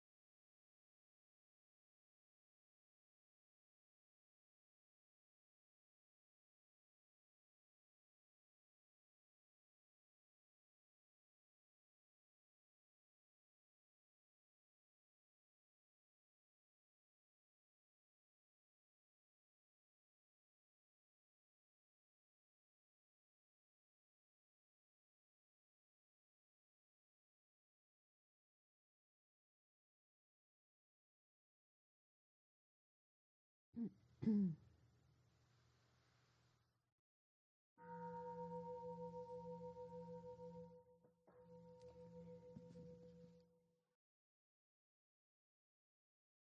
turn to someone sitting next to you and just take a few minutes each and check in with what's up for you, how you are. We'll ring a bell. Yeah. I know. We had such a rich conversation about gender and all, but it's too much. I think so. I could just feel the feeling in the room. Yeah. If we do it next time, then we'll do 10. Have to allow more time, and I think that the ability one, I think the room was confusing, but it felt like there was also some confusion because we didn't have as much representation in the target group. Whereas I think if we did the gender one, we would have more like of the full spectrum within our group here. Yes, we have it. Yeah.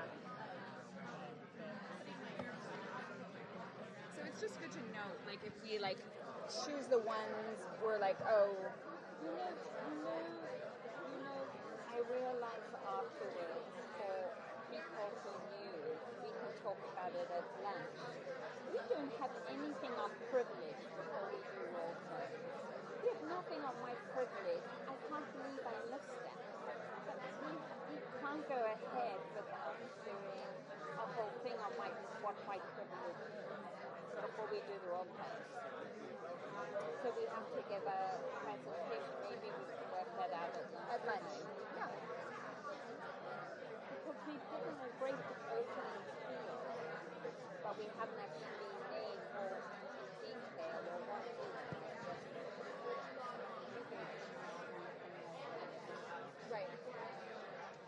Right. I mean, we've talked around it, Yes. but we haven't talked right at it. And then, I like the idea actually before we even do a role play of even if it's a 6-minute guided meditation and just coming into role play to feel, to feel yourself as a white person, how it feels like in the and maybe we can brainstorm something up where you both feel safe and where you don't. That's probably the happiest for one. Should we ring a bell, or how do we do this? Well, let's talk about how For them for their dyads right now. Oh, I think they're all cool. So we're gonna just call them back and give another two. Yeah. We're on there. Okay. So anything for lunch, like like silence as an option. Silence is up here. Yeah. So you can be back on time. And we're saying, right, that we're starting guided movement. We did that on purpose to say if people had to leave, we're only doing an hour for lunch, but we're gonna. I don't think we even say, let's just say we're giving an hour for lunch and then they'll move. Oh yeah, We have movement and a sit. Yeah. Yeah. Yeah. then we have time for that. Yeah, that's right. We're good.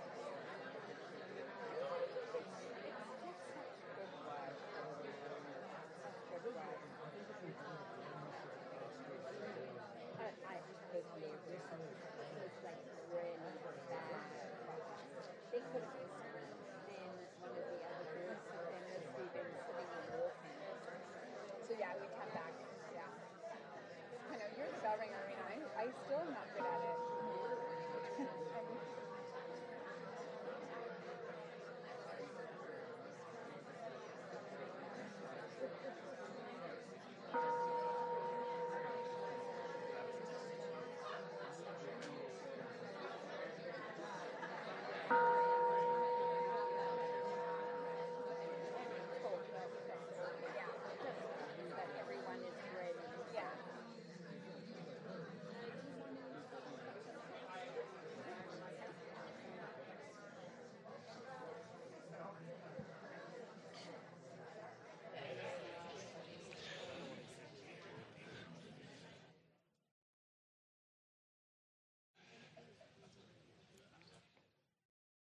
Okay, thank you so much for that.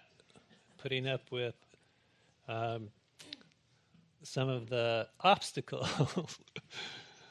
When we did it last year, we had this huge room. The community room was there, and we were able to have a long line. It was a lot different than the space that we have. So we're going to stop for lunch. We want you to come back at 1:45. We're going to keep, if you want to stay in silence, which is great. We're going to have this be a silent area so you could eat your lunch in here, but you're also welcome to walk around the land. There's a patio here, and there's places across the street, I think. I haven't been there for a while. There's tables in the meadow. There's tables and benches and places to walk. So, yes? I would like to...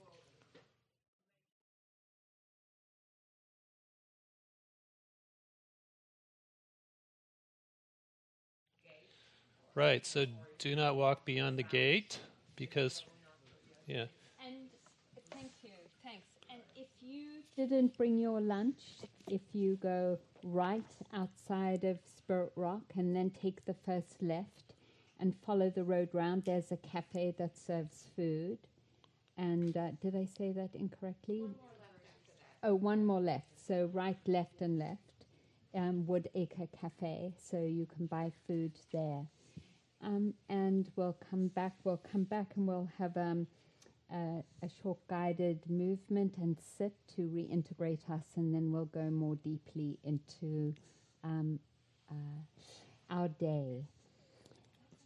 Any questions so far about lunch? What time do we come back? In an hour, 1:45.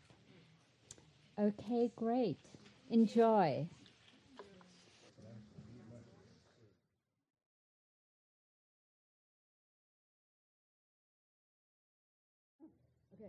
Okay. If I didn't, then I have to no. Get somebody that can see. Sorry, could you switch the button off towards away from?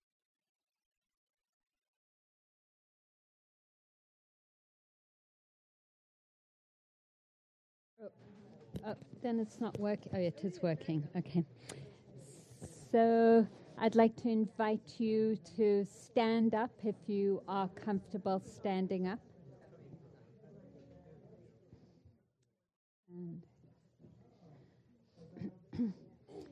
And allow the knees to bend. Just sort of acknowledging, excuse me, what happens to the buttocks as the knees bend, and then slowly allowing them to straighten and allowing the breath in, elbows up first, then wrists, then hands, going just as far as comfortable for you. And if it's comfortable, reaching up, and allow the elbows to bring the arms down as the air is released. And allow the head to drop and the shoulders to round, relaxing, hanging. And then slowly, not from the thought, but from your body, coming back to the standing and allowing the elbows to move up, wrists, hands. Matching the breathing to the movement in the way that's comfortable for you, and then down again. Again, not the thought, but letting your body lead you, so trusting into that flow.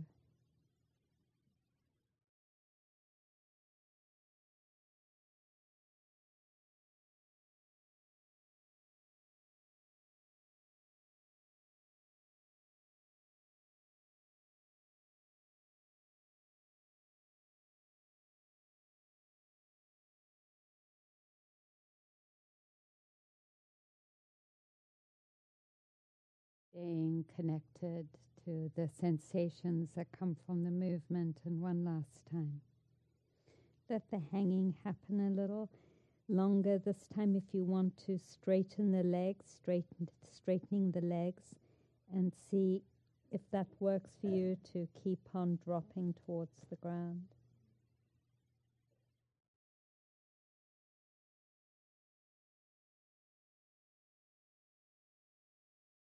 Whenever you're ready, allowing the legs to bend and notice the work the thighs do and the lower back as you find your way back to the upright journey of standing.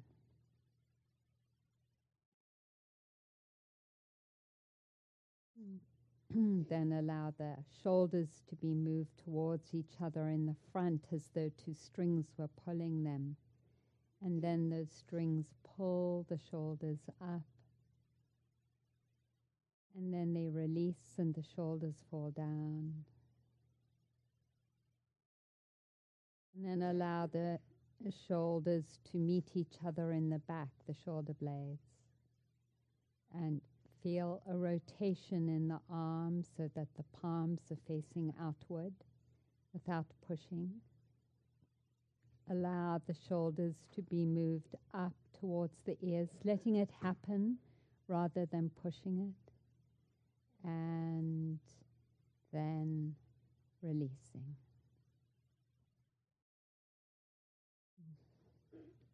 And once more, letting the shoulders be pulled towards each other in the front and then moved up.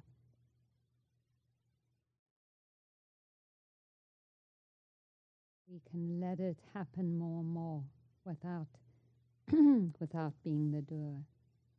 And then shoulder blades towards the back. Feel a stretch through the fingertips, the arms, and then that relaxation as the shoulders are moved up towards the ears. We can breathe in and then releasing the shoulders without pushing and allowing the air to release.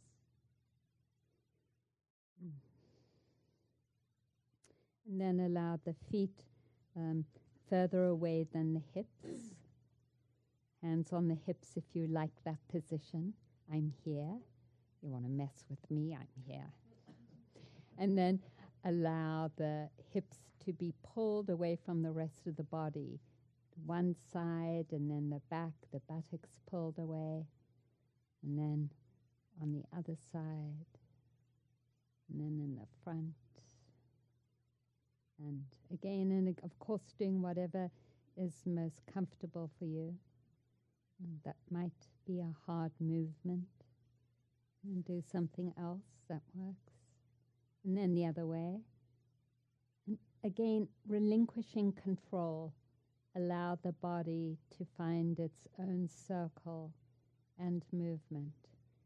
And if you're present in that relinquishment comes joy. Entrusting ourselves to the body's inner wisdom. Let it move itself. And coming back, swiveling. And then whatever movement you like that feels like, yeah, that feels good. Yeah.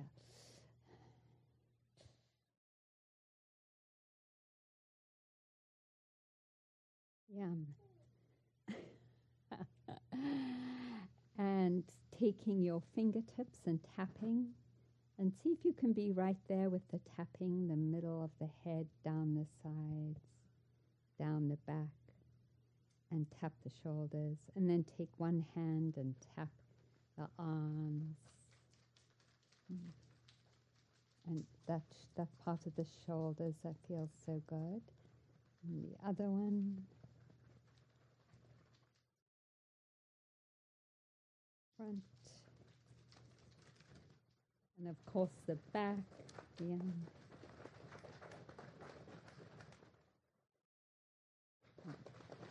Legs.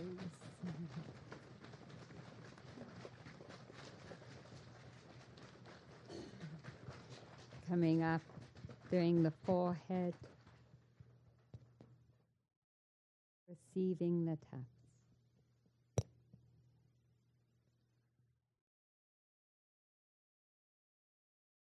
Taking a moment and receiving the vibration of the tapping.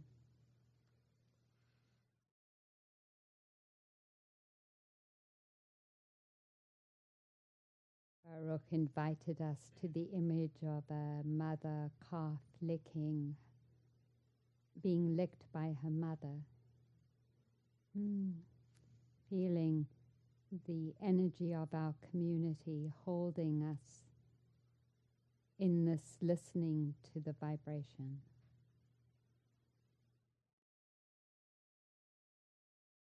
Environment of caring, relaxing, and not trying to listen to the vibration anymore, but letting it happen.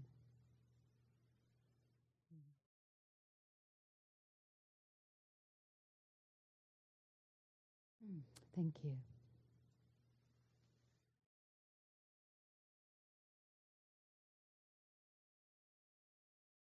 So as you're taking your seat, we're going to ask for a one-word reflection of kind of how you're doing right now, how this is all landing.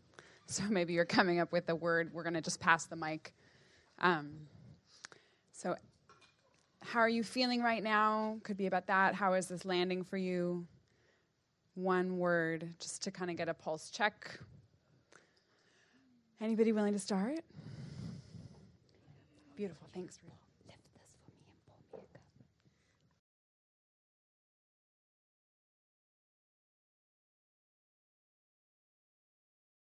I wanted to thank you for being willing to turn towards those feelings. And I don't know about you, but it was very uncomfortable for me to open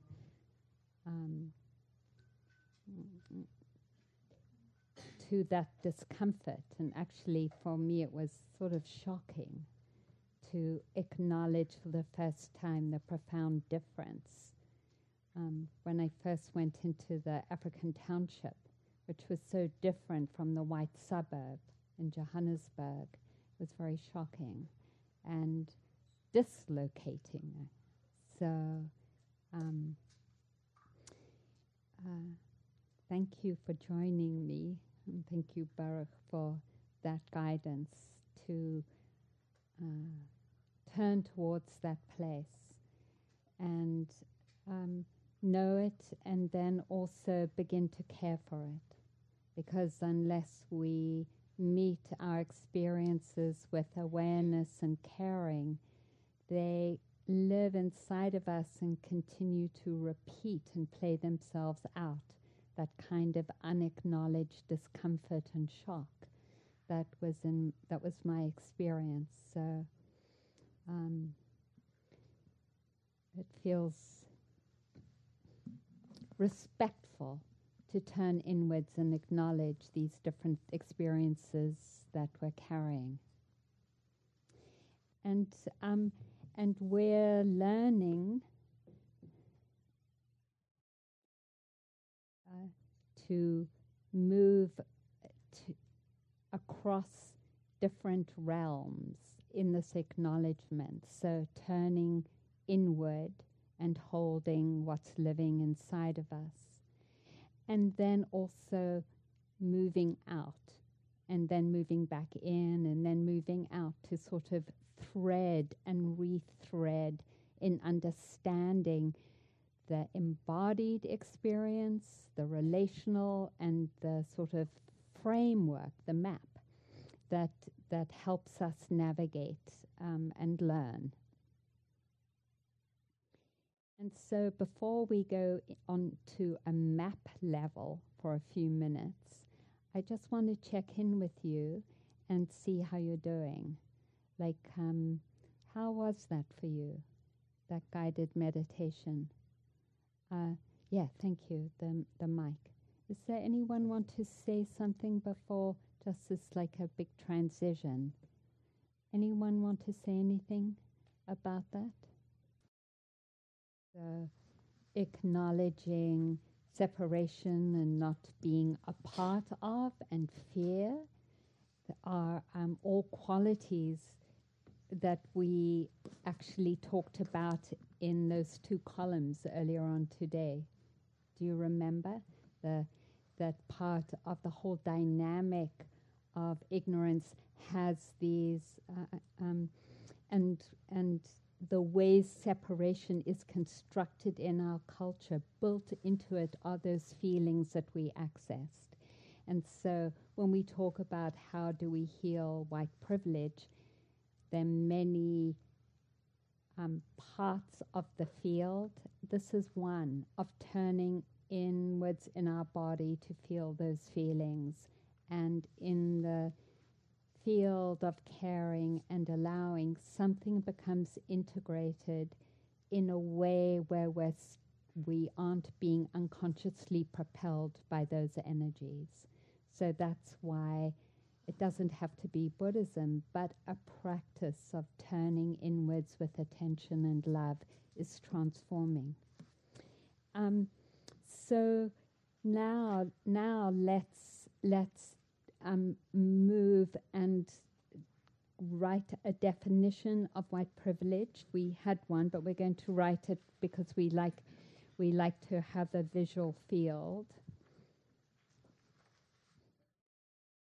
But some people have a D and others don't. English do. The English do. Here we go. Okay. So, what is the definition of white privilege?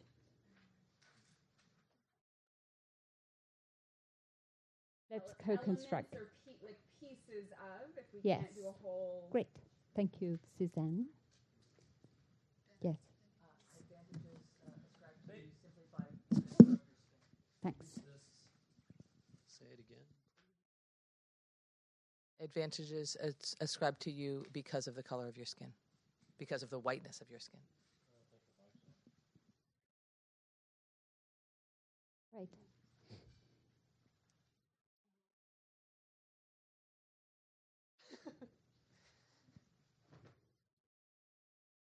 Not remembering that you're white. Great.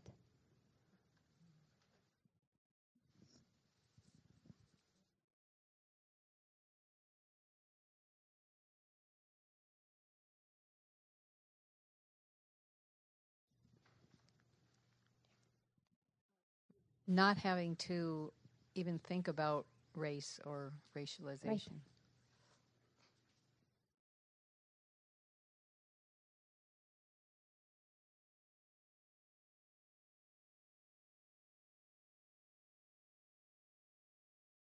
Not having to worry if you get pulled over by the police. Great.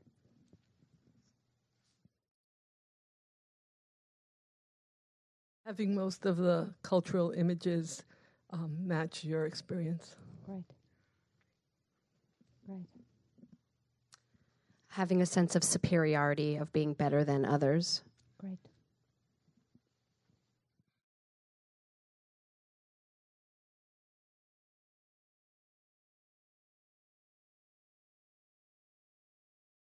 Being allowed to have many definitions of, or many diverse identities besides just being a white person. Great.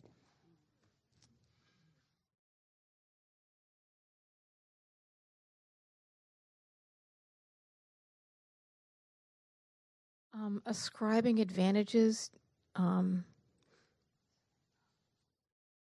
to your race, but to merit. Yeah. So believing in merit-based. Believing in merit when race is operating. That's correct. Great. Thanks.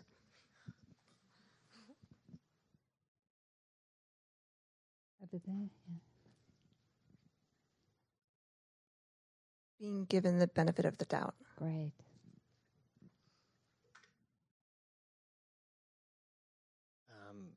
The assumption of safety of your body and body boundaries. Great.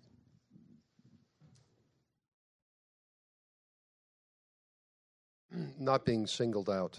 Great. Can hide behind one's whiteness. Not being made to feel like the other, more like the standard of measure. Great.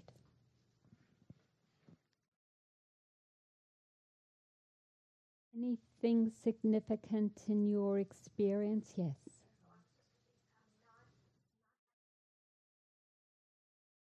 Great. Assuming the police will help me. Yeah, great. Great. Mm-hmm. I think it kind of just dovetails with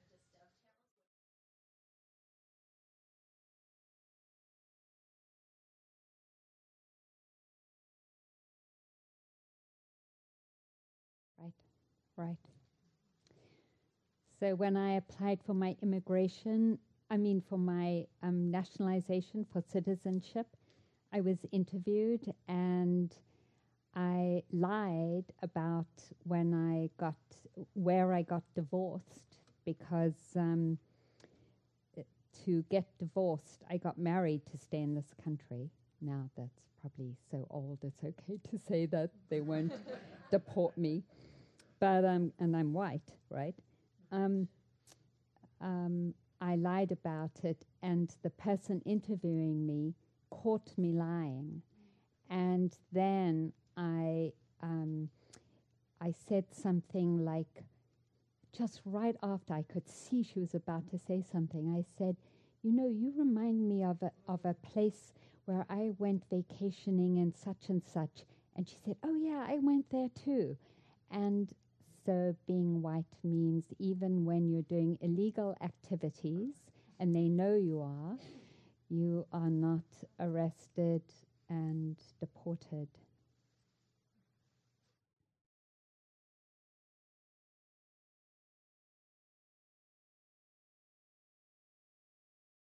And related to that, misbehaving in school and not having it destroy your life. Yes, yes, yes.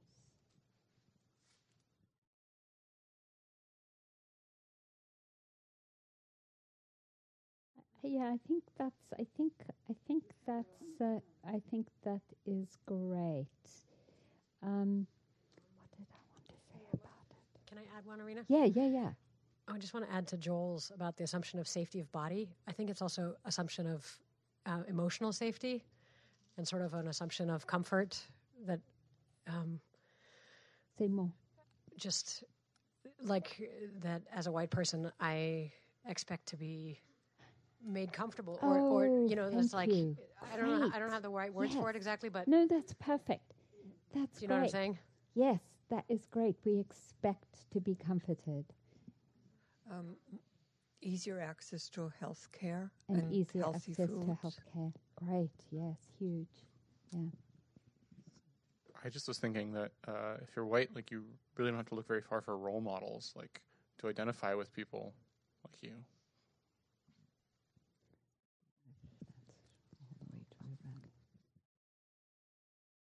I think often what's true about that is that we don't hear so much about the role models that are part of other cultures, because what's printed in newspapers and TV mostly, and history books mostly, reflects our experience and isn't reflective of the whole multicultural experience, because there are amazing leaders.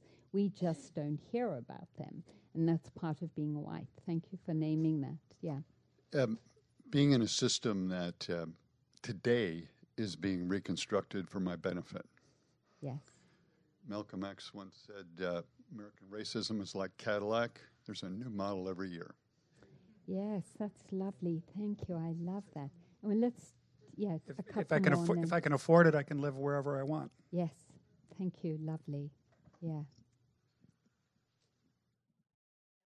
Of a good education and a higher paying job. Good. Yes. Yes. Excellent. And if through affirmative action we don't have that access, what do? We use a biased court system to make sure that we get, more access than other people into education systems. Right. Lovely. You know what's so amazing about how this all works? Is that each of us was born and didn't consciously choose to inherit all this messaging and behavior, right?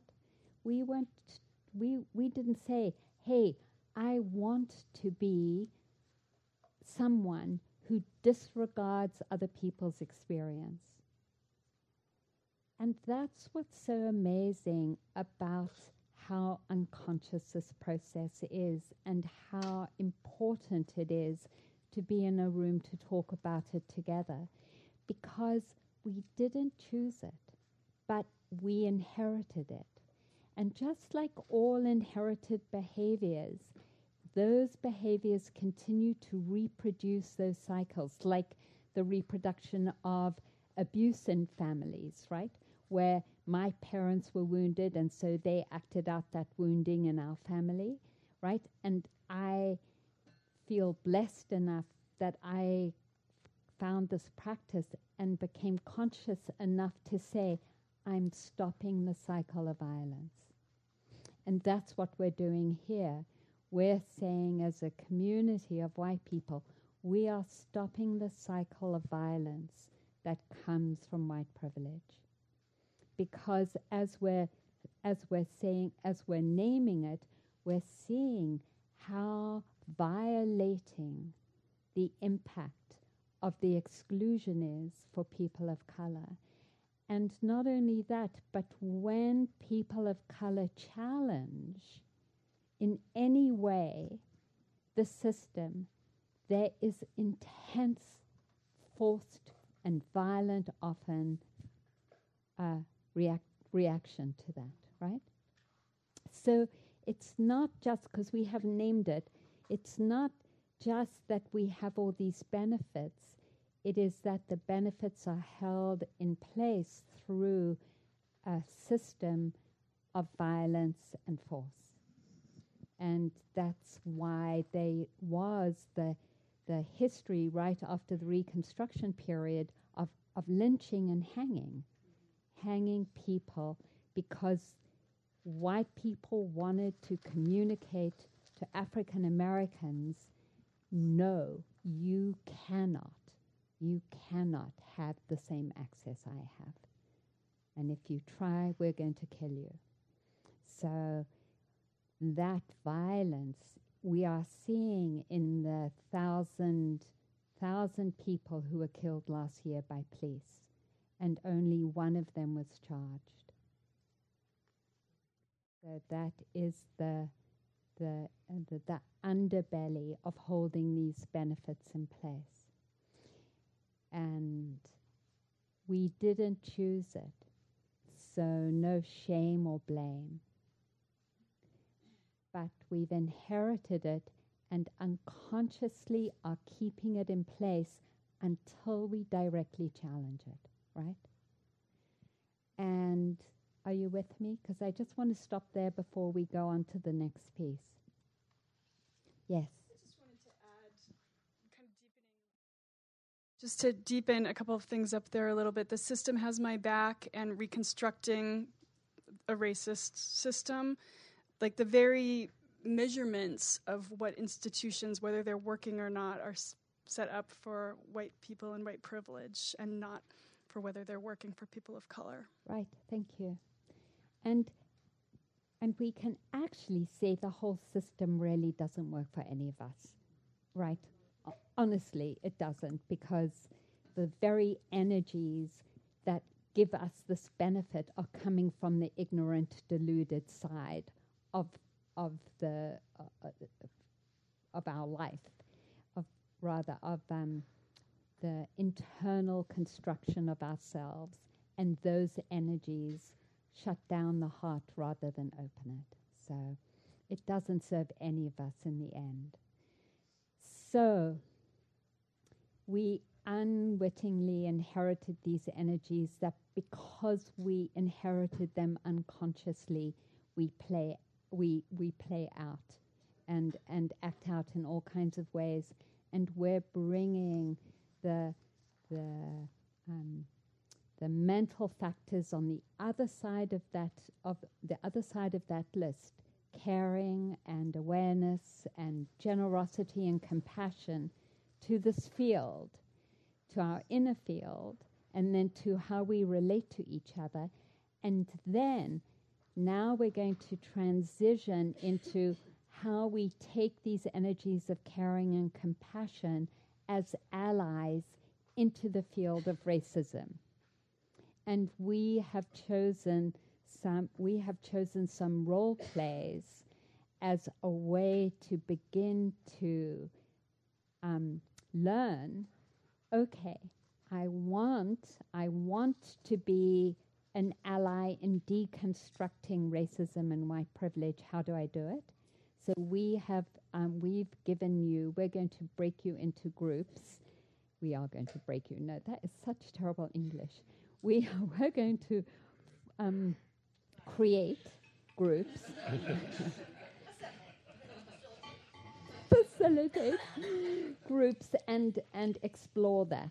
So, but before we transition, because we're going to transition, anything else that you feel needs to be voiced before we transition into the more active intervention?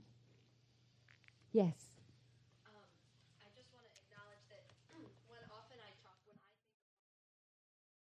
people but white people and African Americans, but I just want to acknowledge that there's more races than those two.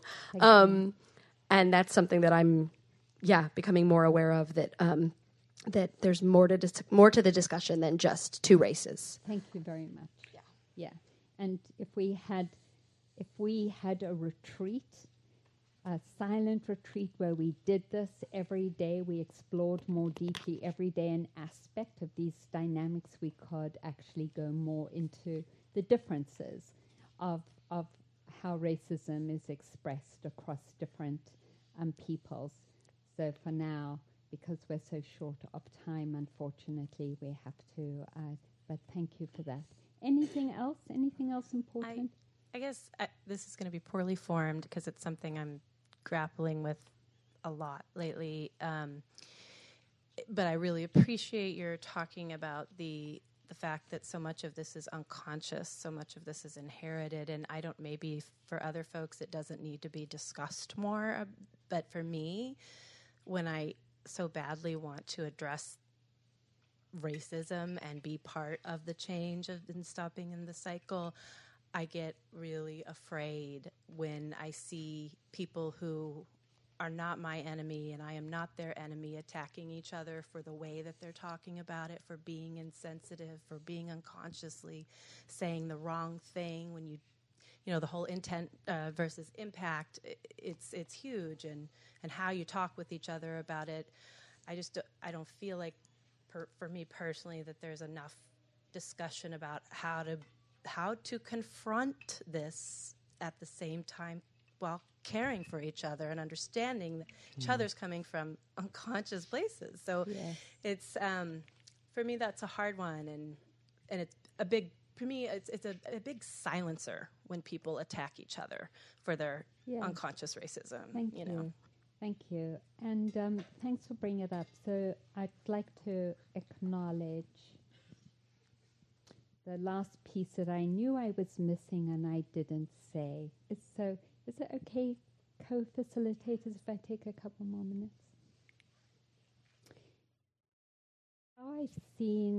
How I've seen inside myself is that there's this very vulnerable, open being when I was young, when I was a baby. Those of you who have we've all probably been with babies, that kind of incredible openness and vulnerability. And then what happens, because of the amount of ignorance in life, there is wounding. And we all, in our own ways, have built defenses to protect ourselves against the wounding that we've experienced, whether it's been in families or schools or in this culture. The wounding of white privilege, because actually it wounds us as well, as we've already named. And we take, to build that, we take like a little bird building a nest. I don't know if you've had, any of you have had a bird building a nest under the eaves of where you're living, because they'll go out to, the surrounding area, and they'll pick little bits of material and bits of twig and bits of fluff from your dryer and after drying clothes, and they'll pick up all these things and weave this nest that's very particular to the place where they are. We've built our identities in that way. We've taken messages and built identities, much of which has been built on this side, has been built on this side.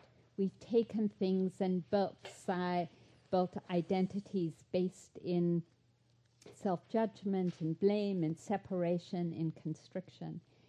And when those things get touched, it's painful and we are immediately reactive. And just to say again, I don't think any of us are bad people, including myself, and I watch myself being reactive. And right now it's particularly true because Suzanne reminded me my mom died a few months ago, and it feels like I've integrated her death more, and yet I am just like that. And it's like the grief has sort of opened up some of those defenses, and it's like that I'm touched, and it's like, we are all deeply vulnerable and defended, and either the vulnerability or the defense, when it gets touched, and we move into a reactivity that we wish in retrospect we hadn't. So I hear you saying, let's intentionally name that and hold that, because we want to be respectful, right? We want to allow for the diversity of communications. And we also are holding kindness and caring as the field in which we're asking ourselves to be accountable, right? So no judgment. So, but I'm saying that because this is no blame, no shame, because this is how our identities have been constructed. So no blame, no shame, that the disassembling of that identity into a heart that is undefended is difficult, raw, and full of messiness. So thank you for naming that. Thank you. Okay.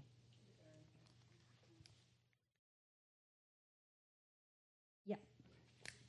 Are we going to do... I guess we're not going to do a role play, right? Remember we had talked about... Yeah. You two are going to, right? Oh, we're going to do a role play. Yeah.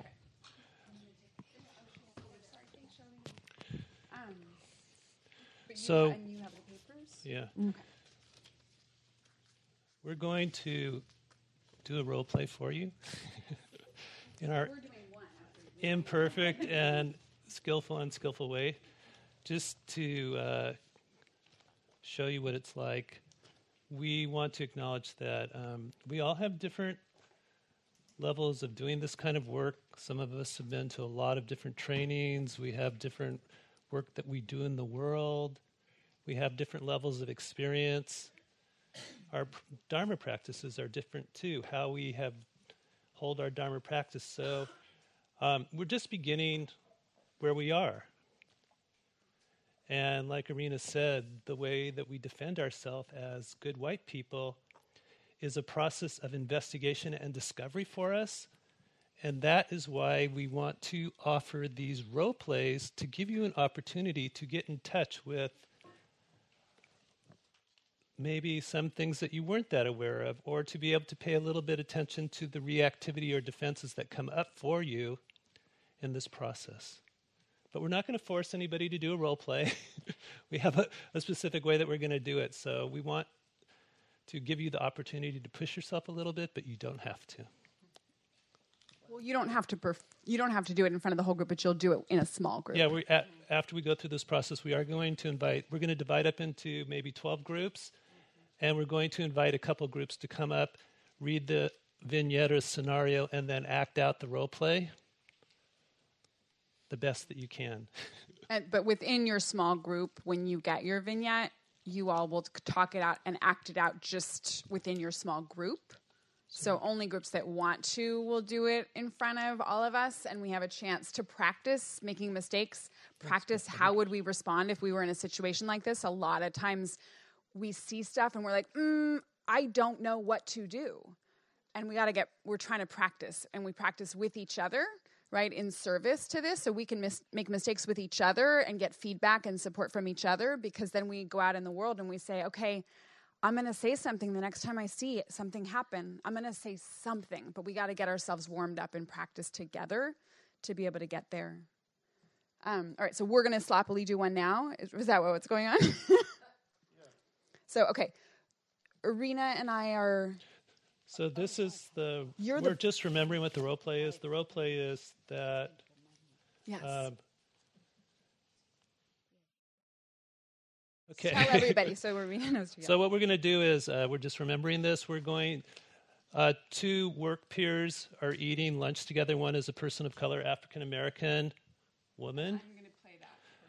And then the white work peer. And then the white supervisor comes up and talks to both of them about a topic that's relevant to both of us, but instead of addressing the comments to the person of color, talks directly to me without acknowledging the person of color. And then just a little bit of history is that this isn't the first time that the white supervisor has done that. That's good, right? Yeah, and we're friends, like work friends. Yeah, we have a relationship and a work relationship. So, okay. Okay. So, Hi. yeah, really. Hi, Jack. And Janice. Hi, I'm so glad to see you. You know, I did want to tell you about the customer service new information that came out admin, and there's some new guidelines, and so I'm so glad I've seen you because I've forgotten to let you know about it. Okay. So, important information to have. Oh, well, it has an impact on Suzanne. I'm wondering, how do you want to share the information with us? Well, I'm going to, I think I'm going to drop all the folders off in your cubby hole. Okay. Oh, okay. Yeah. Mm-hmm. So just for him? No, I'll do you both. Yeah. Oh, okay. All right. Yeah. Okay, well, that was well done. Jeez. Yeah. Not much new. Not much new there. Yeah. What did you observe? Or what was that like? Like every day. Yeah? Yeah. I mean, thanks for saying something. Is there... I know it wasn't very much, but I'm wondering if the next time it happens, if there's a way that I could support you, or how... You tell me, what would be the most supportive thing to you? I don't want to take away your power for sticking up from you. I want you to have your voice. But if you would like me to say anything, I'm happy to support you. Right. Well, it's not just supporting me, actually, right? I mean, it's not just about supporting me, I think, either. I mean, should we talk to her? Yeah, I have noticed that she doesn't really direct her attention to the staff that are people of color. She talks mostly to the white people. Do you have a good relationship with her? Not really. She does talk to me, but I would be happy to go in and have more of a conversation with her. Should we go right now? Yeah. Okay. Yeah? Okay. Are we going to do Before we go, though, how do you want to start the conversation, or do you have any idea? I mean, I appreciate your allyship. I don't need to be the angry black woman here again, so I can speak up, and, it's putting all the responsibility on you, where I'm here to do my job, I do my job. I'm here to do my job. If she just tells you everything and doesn't tell me anything. Yeah. So it's about you too. You're not Right. trying to have all the work, right? No. Unless you want to do all my work? No, I don't want to. All right. Well, okay. Let's go in. Are we gonna go? Are we done or we're done? Yes. Oh, we're done. Okay. No, I think you should speak to me. Okay. So you can see that this is a learning process. We don't know. We haven't really what we're doing practiced either. it. Well, knock. Come in. Hi. After you talked with us, we were talking about how, well, I'll just say, I felt a little bit uncomfortable because I was noticing that, and so I wanted to get your permission to talk about it together with Suzanne, because it seemed like it affected both of us. Okay. Is that right? Yes. Okay, yeah. I was feeling uncomfortable that when you come up often during lunch and talk to us, that you just are, your eye contact is mostly at me, and you're just talking directly to me, but Suzanne is sitting there too. We have the same job, and I was just wondering, what's up with that? I'm going to make this easy. Okay. Oh, I didn't notice I was doing that. Thank you for letting me know. Oh. I didn't realize I was doing that. Well, thank you. Thank you for letting me know. That's one response, right? Do you want to say anything? Anything you I mean, want? So I'm going to just say it's awkward. I'm playing a person of color. I have no idea, right? I don't know what the person of color in this position is actually going to do, so I'm just going to name how awkward that is for me. Okay. Right? I'm going to say that to you all because you all are my allies, and I'm doing this role play here. And I'm like, I don't know what I'm going to say to her. Right? Like, is that a good enough answer? She didn't know? What does it mean? Like, she never noticed it before? What does that mean? Is she in the room? She's not in the room. Oh, I'm okay. just like, what? We're putting a pause. I'm doing a pause. You guys can do this in your role plays too, right? Like, it's like we're trying to practice and muddle through, but she didn't notice she was doing it. Did she get that the reason we're bringing it up is because I'm black and you're white, and that's what we think is going on? I don't know what she got. I think we need to continue the conversation with her a little bit more. And the first thing I did was just get permission to have the conversation. Yeah. Which she was open to. And I mean, we could see what happens, and if it happens again, we have an entryway. Yeah. Or we could say something else again now. As the supervisor? Yes. As the supervisor, my feeling is that was a good beginning, but more than that might be too much.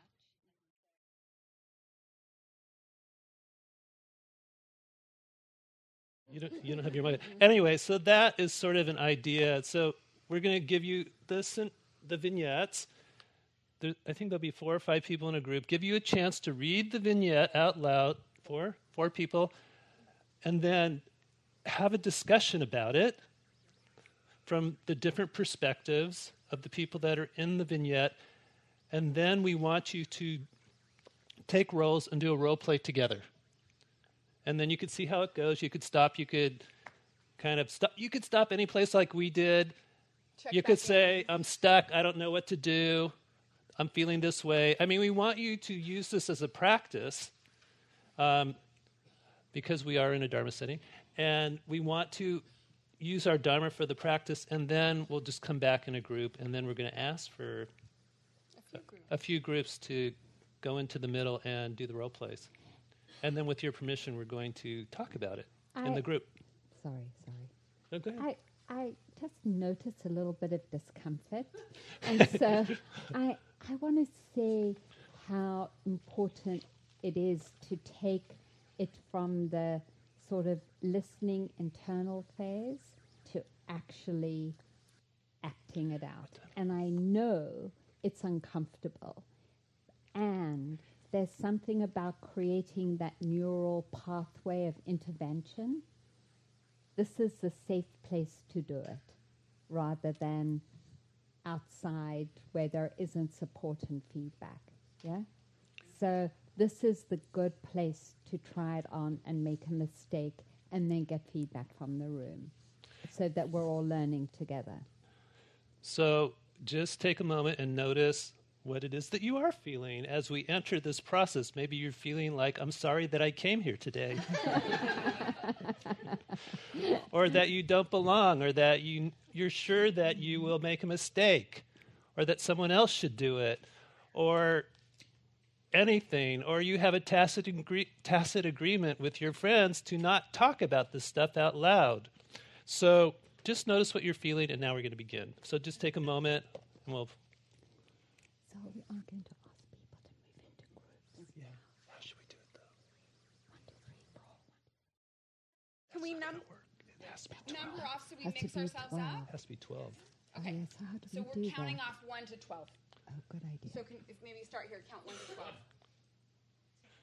So we'll just do one over here, and then you'll find each other. You just have to space. 1, 2, Should 3, 4, thank you for saying 5, that. So 6. we have that other those 2 rooms over there. One that has our names on it, and then the one next to it. And how many minutes before we all come back? Say 20 minutes.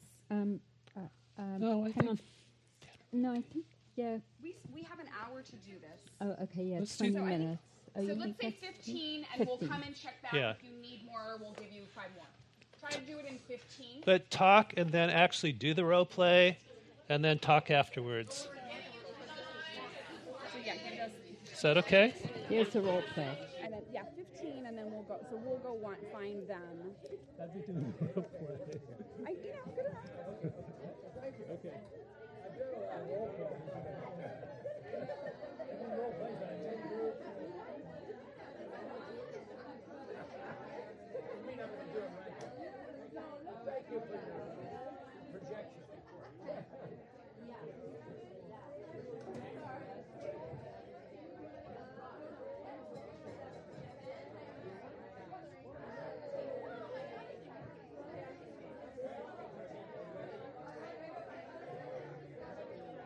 I know it's a mess.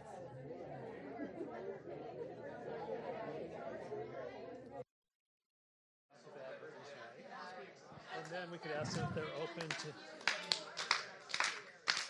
Right, because we can start now. Yeah. Well, is there any group that knows that they would like to share their role play? Group 11? 11. Great. Okay. So, and anybody else, any other group that would like to share? Maybe one. Is group number 1 willing?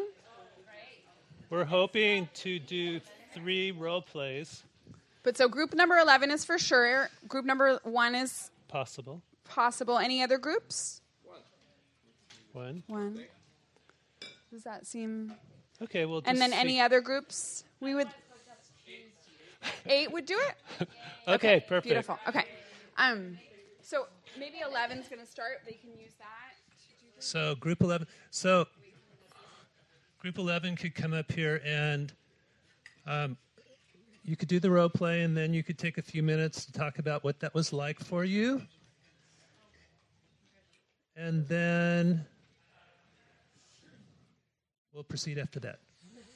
Are we reading the thing first? Yes. So do you want to use the mic? Do you want us to use the mic? Yeah, just for accessibility, I think it's good. Okay. Yeah. This is Who's next, please? Okay, let's have a You need look. to register, please. I'm sorry, I don't quite understand what you're saying. What do you need from me?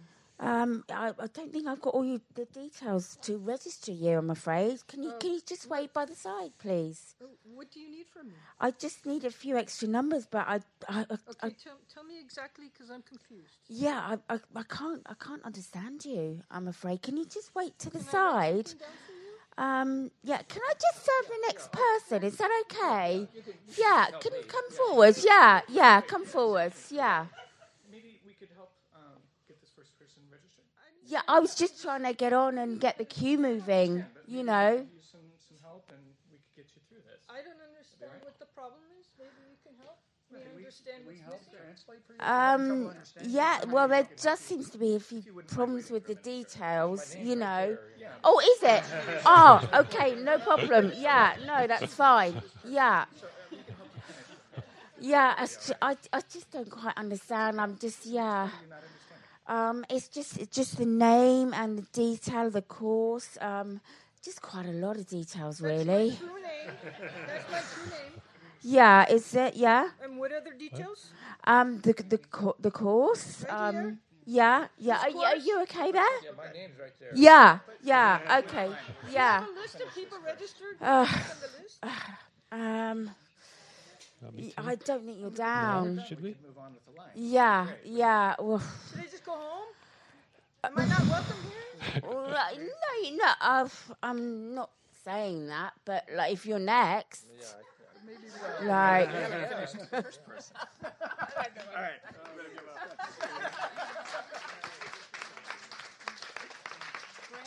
Great. So no. So how was that? Talk about your experience. I felt horrible.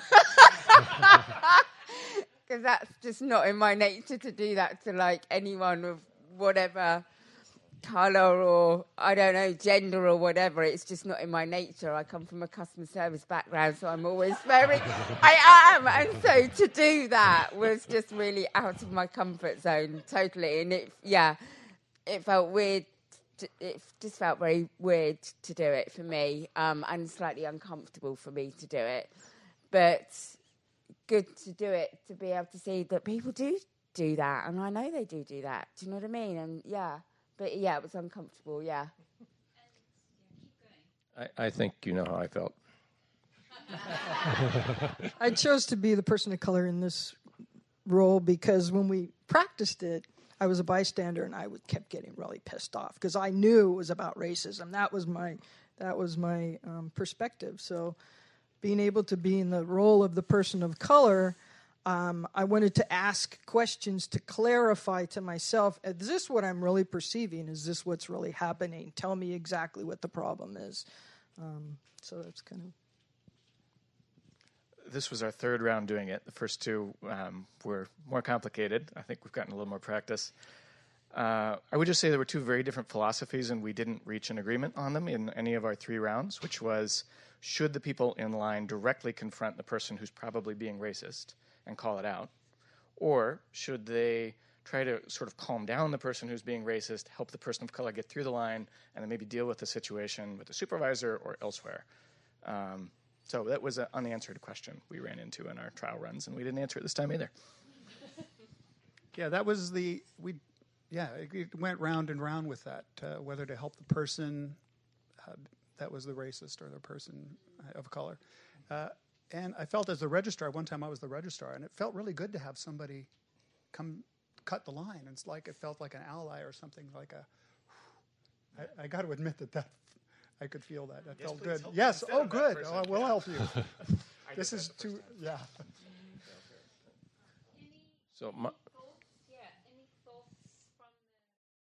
there is something I would like to add that I think when the registrar was connected with on their level in terms of this must be difficult for you or this must be frustrating, that both the people that felt that were relieved. So to me, that was an inroad to solving the dilemma in the moment. I wasn't trying to personally focus on either one. I was just trying to diffuse it, even though I was focused on the registrar, because I thought that was the most effective place to enter into the conflict. So.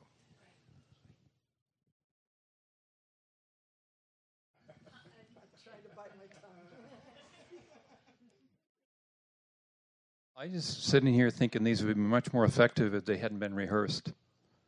Because in real life, they're not going to be rehearsed. And you've had time to sort of rehearse and think things over. Pardon? I think we're still rehearsing. Right. Well, no, I get that. But I would just like to see them raw. I don't know. That's just me. Okay. Thank you. Anyone else?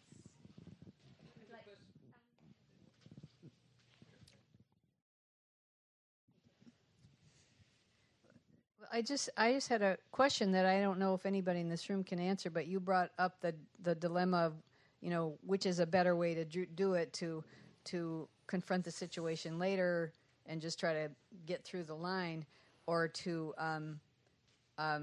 directly confront the person being racist. And my question is, which approach would be more supportive of the person of color? Right. And I don't know. Yeah, that's what we couldn't. That's what we Yeah. were trying to figure out. Yeah. Anyway. That's a great question to keep in mind. So my question just was dovetailed, which to you in the role play, what would have felt best to you? I was drawn to the person of color.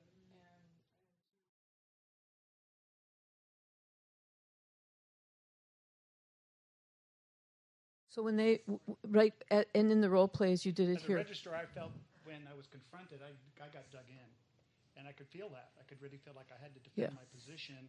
When somebody came on in a more compassionate way, like it and tried to connect with me, I felt a little softer about it. And I was more able, felt like I was more willing to resolve it somehow. So I was just wondering, in this role play here, like as they were doing it, would it have felt better to you in your role as a person of color when they intervened for you, or would it have felt better to you in this role if they had confronted the registrar? Personally, I would like to be seen.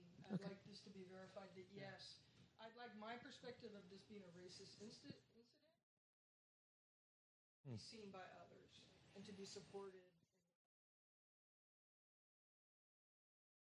Not just have the issue resolved. Correct. It's not just about resolving an issue. It's about dealing with. That's great. Lovely. Another possible explanation could be that the registrar is learning disabled and has a hard time understanding someone with a heavy accent.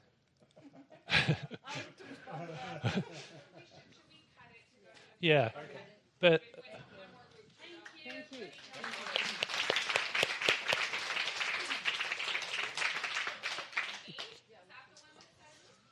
just to say that there's not. I mean, I think part of being white sometimes is wanting to know the right thing to do that will work, and there's so many different ways of approaching each situation. And this the exercise is more to give you the experience of going with your best thinking and seeing what happens.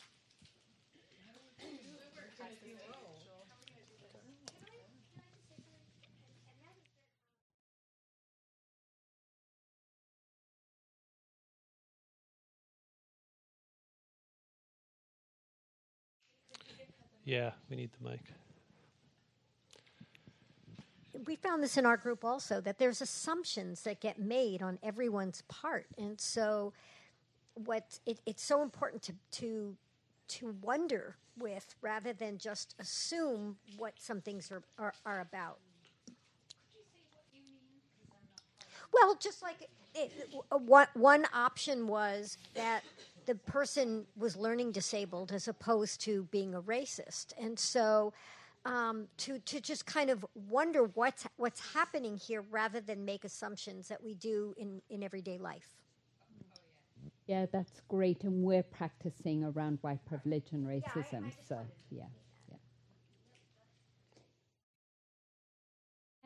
And I actually want to just sort of add something, which is assume that in these scenarios, racism is being acted out, and that's why we're doing them. That's the assumption, yeah. Okay, vignette number 8, at the end of a retreat. You are in a small group of people talking after a retreat. A white man in the group turns toward another member of the group, a black man, and asks, "Where are you from?" The black man responds, "Ethiopia." The white man asks, "Do you go visit family there?" And the black man responds, "Yes, my mother, sister, and many family members live there." The white man responds, "I would never go to Africa. It's so dangerous."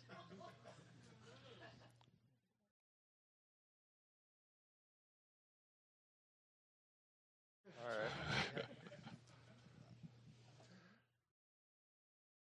So I noticed you're not from here. Where are you from? I'm from Ethiopia.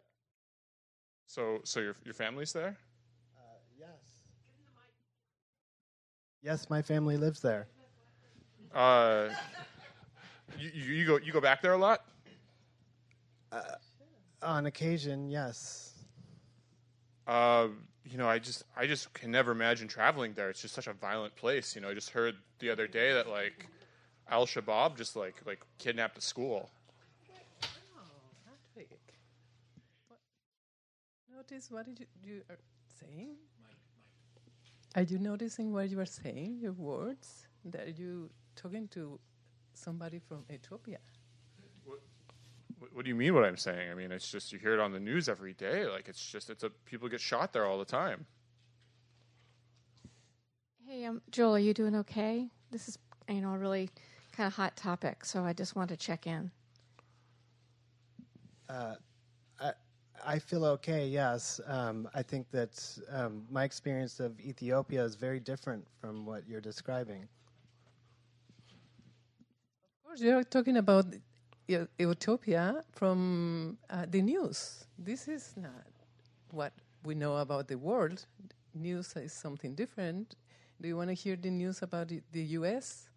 And hear the news about the U.S. in different countries. What do you mean? I walk around the U.S. all the time. I feel totally safe. I'm a white guy. Yeah, I see. We are whites, of course.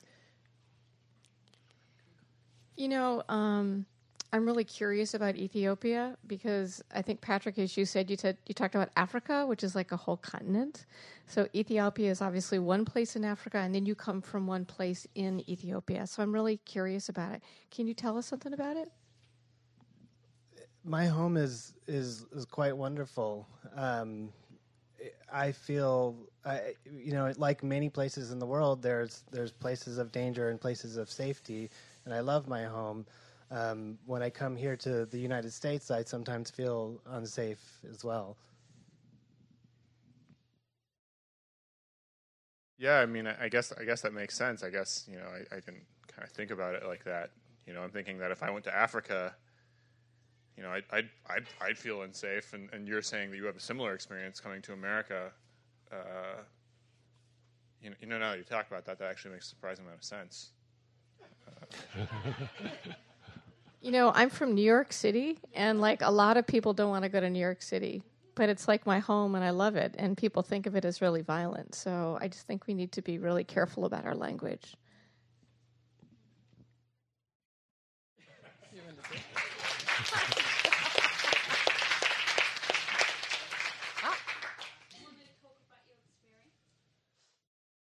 I want to say that I feel so reactive to this guy, and I just wanted to punch him.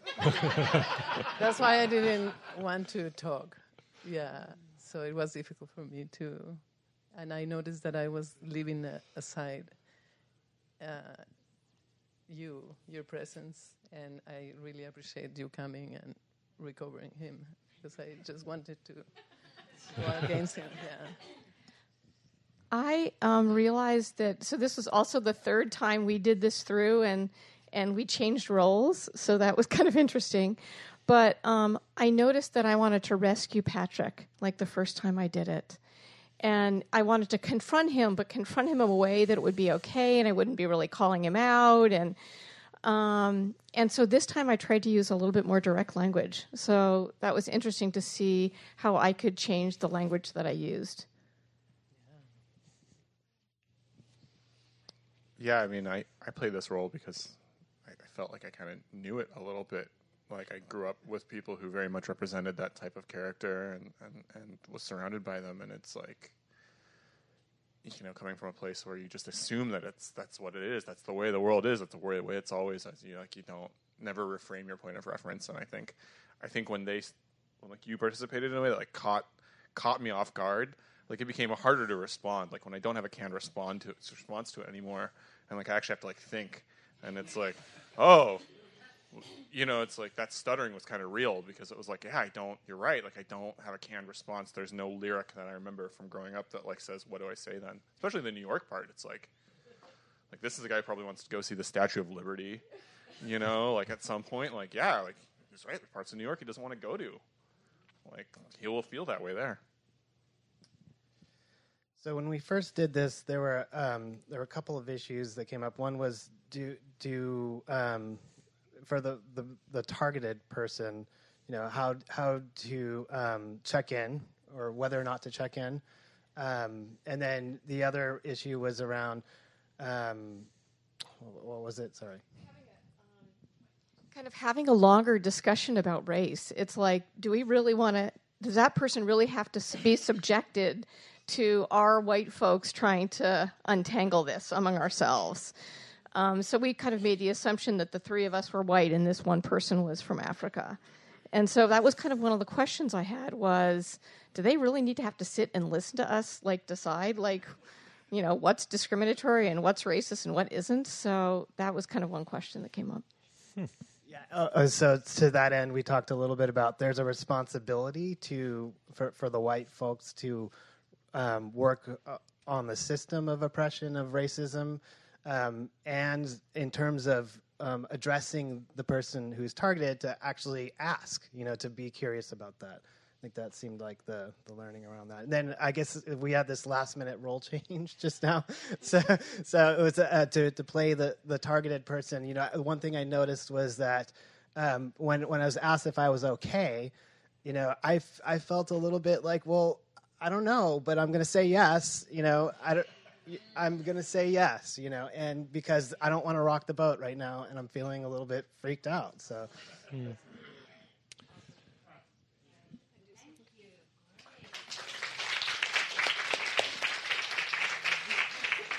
Do we want to take a couple comments, or yes, I think we should. Yes. Anybody have any? Yeah, just kind of stepping back to mention really briefly the dynamic in our role-playing group, where there are 3 white people and a person of color approaches, and one of the people says to the person of color, hey, what's the black position on like those black women being kicked off the train in Napa? And so then in our immediate role play, the person playing the black woman had a very, angry response, aggressive response to, so it's immediately like and then the questions that we began to ask and explore are, does someone even want an ally? What does ally mean? Is it patronizing? Is someone trying to rescue? There were different questions about that. And also what came up for me is it feels like an absolute, which we haven't named here, but to me just feels inseparably joined with this conversation, is skillful communication and nonviolent communication. There's specific skills and methods. So when people use language like confronting this person, etc., what I'm noticing that feels very significant is each individual who's played the registrar or played the person asking the kind of ignorant question is, it really helped me not to be attacked. It really helped for me to be questioned, and then I could actually think and reflect, and there's some opening instead of, you racist, like, I'm not really clear how constructive that is. So those are just some comments and reflections. I think it'd be nice if it were 10 in the morning, because I feel like we're really, this is the meat of it, I think, are these conversations. Right. And yes. Just a quick request. Talk a little bit. Would you 3 talk a little bit about white savior complex and how that plays in here? Kind of the idea that I'll let you 3 talk. You're familiar with it? I'll say a couple words, I guess, and then I'm sure you'll know the concept. White savior complex is the idea that you, as an enlightened white person, are going to step in as a champion and save the day. You're going to be the one to step in on behalf of underprivileged groups, and you are the one that's going to save the day and be thanked for it. And that's problematic in a bunch of ways, and I think it would be great to talk about because I see it coming up here. So your question is, how would we work with that when it comes up, or? If you could just talk about how that becomes problematic, I don't know. I mean, it's a thing that comes up. Yeah, it does, and and you're right. I would love to invite you all back for another day, because this is such a little bit of going deeper and deeper and deeper, and we could say that the next time is just for people who've already had the first class, because we've done a number, and so we could go deeper and go into some of your questions, because they're really important questions, and of course we would love to respond to them. And yes, we have to always be conscious of continuing the dynamic of entitlement in our interventions, yes. And it's messy and we'll make mistakes, but mostly when we're working in longer-term relationships, my experience is that the people of color on my team give me feedback right away when I slip into that dynamic, so they let me know pretty quickly. We all have different styles, and I want to say that I'm not scared about naming white privilege. So, for example, in the last scenario, I could have imagined myself saying, in maybe a joking way, yes, us white people are always scared of black people. We think they're violent. Like, there's different ways of naming the dynamic that is acknowledging, oh, yeah, that's us. You know, that's what we do. You know, and it's not so much about being aggressive towards one person, because whoever is the person being racist in the scenario is expressing something that's living inside of us. So it's about all of us. And I think when we remember that, it really makes a difference.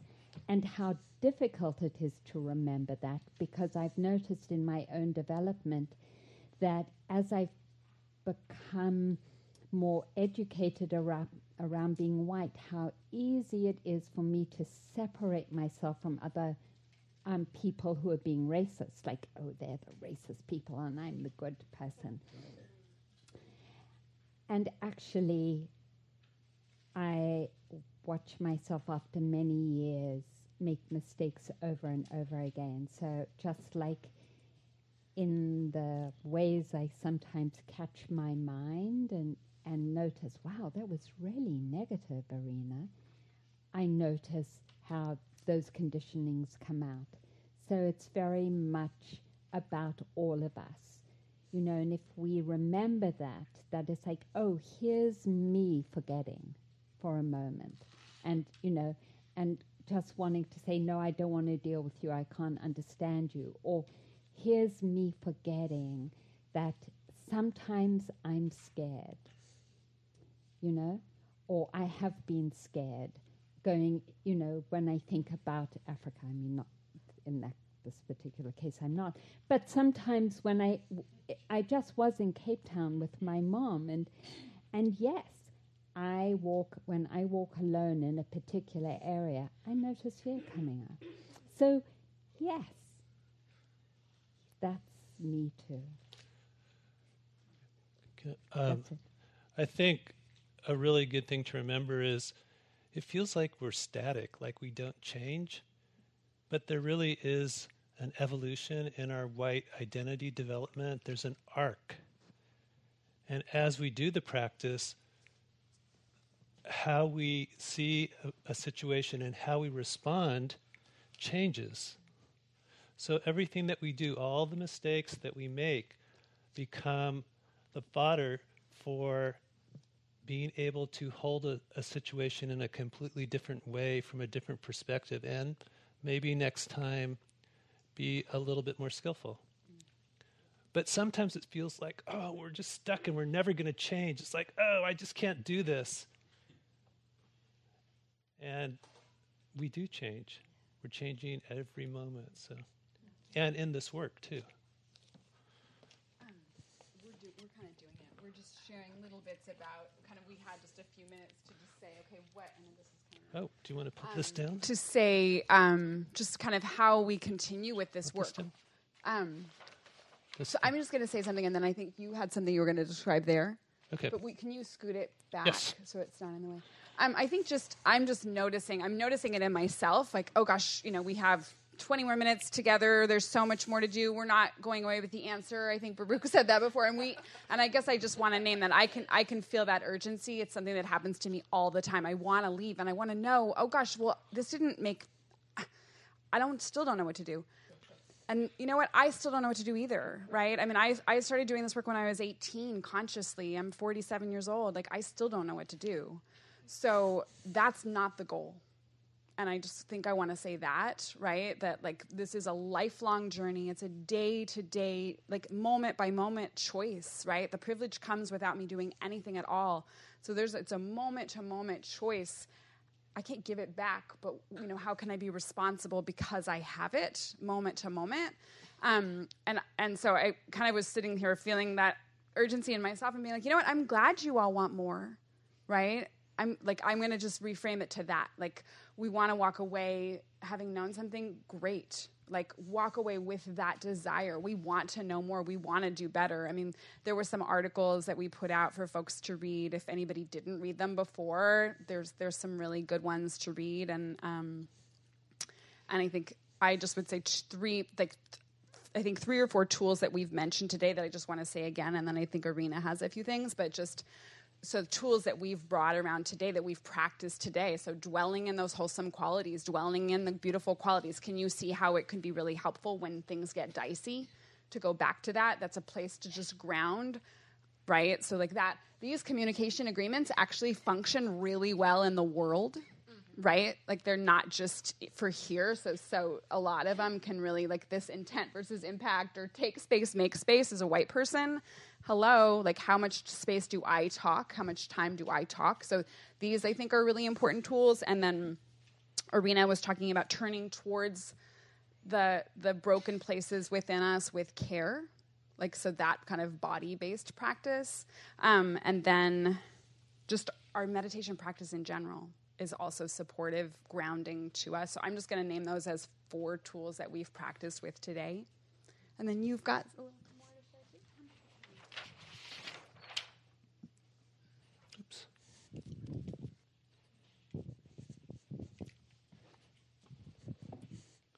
Oh. Coming on? No, I am.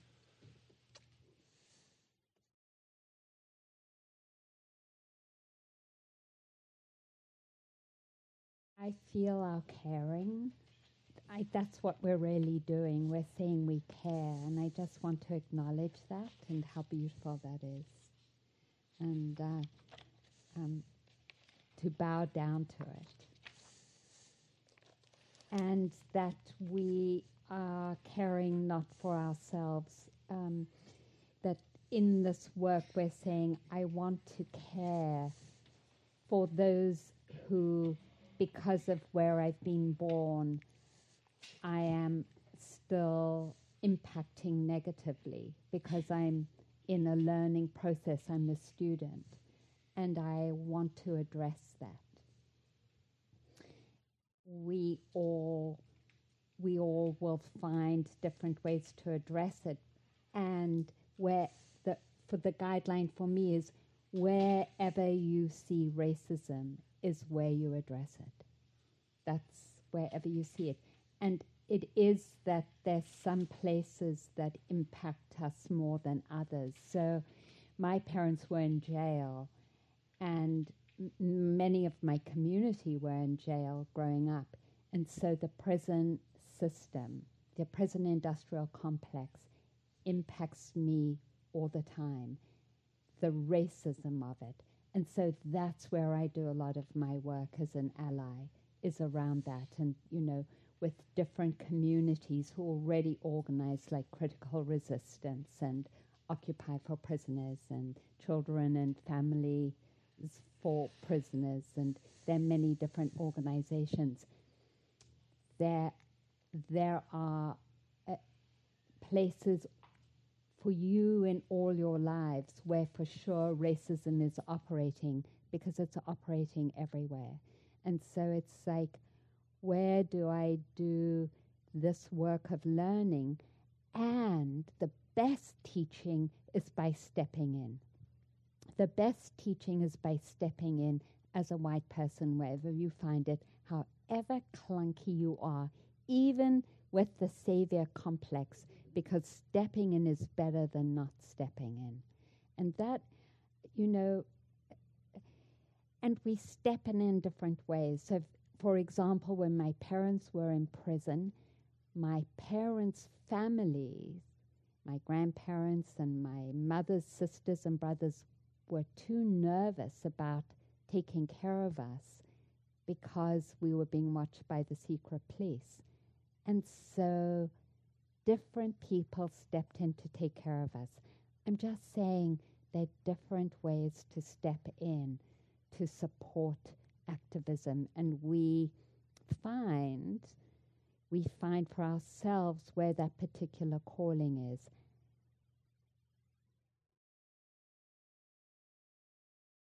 Because it's a war, because thousands of people are being killed directly and indirectly because of white privilege, it feels important to step in, however we do it. So I want to say that.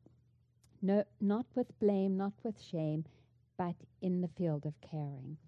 And so then I want to talk about this because I want to acknowledge that oppression and privilege, which are difficult conditions to live with, trigger deluded responses.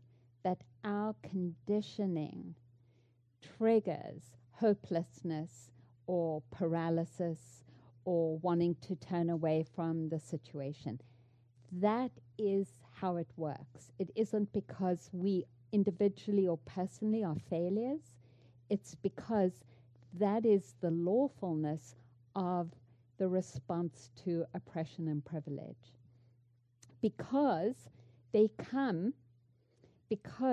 they are relationships that come from unknowing mental blindness and uncaring. Delusion is the opposite of caring. And when someone is pissed off with you or doesn't care about you or doesn't acknowledge your experience, we move into similar reactions in response. And what is liberating and transforming is noting that and then responding differently, right? Right? Isn't that the epitome of like the deepest empowerment? So when Martin Luther King was in jail and he said the arc of history is towards freedom, he was in jail. When Mandela was in jail, when Aung San Suu Kyi was in 13 years of house arrest, I'm just saying that in those conditions of oppression, those people went from this response to this response, which is, I care. And when hopelessness arrived, or paralysis, or the energy of turning away, it was like, oh, I'm in delusion. Whenever that arises, we can name it as, oh, I'm in delusion. It feels real that it's hopeless, but it is a misperception and a concealing of the real nature of the situation. Hopelessness and paralysis are always an expression of delusion and ignorance. Caring means, in particular, how do I bring awareness to where I find myself? And the first step is I'm in delusion. The second step is to drop the thinking around it. I mean, look at who's in the Senate and House, look at our president, what can I do? Drop the thinking, right? Feel the feeling of hopelessness or despair or forget it. This is the only workshop I'm doing, I'm never coming back. Feel that feeling. Just, oh, here's this feeling. That was really hard and I don't want to do it again. Oh, hi, resistance. Oh, hi, irritation or pissed off or hi, defendedness. Hi, I'm right here. Drop into the body. Where is it living, that feeling? Dropping into the body, feeling it in the body as a sensation. Go to a neutral anchor. Notice your breath or the sound. And then notice how you see it, perceive it differently. Because what happens is that when we're connected then with the caring or with compassion or with just awareness, we actually begin to understand the situation differently, because our sense of rootedness and empowerment in connection with our own conditioned feelings, emotions, builds the bridge to, oh, no, I'm in direct connection with this incredible movement that hasn't come together for a long time, that is in resistance to oppression. I feel the force and solidarity of it. I feel our caring. I feel the power of that caring, especially when it's expressed. And so it's not that the external situation is ever hopeless, because it never is. It is rather how we're perceiving it. And privilege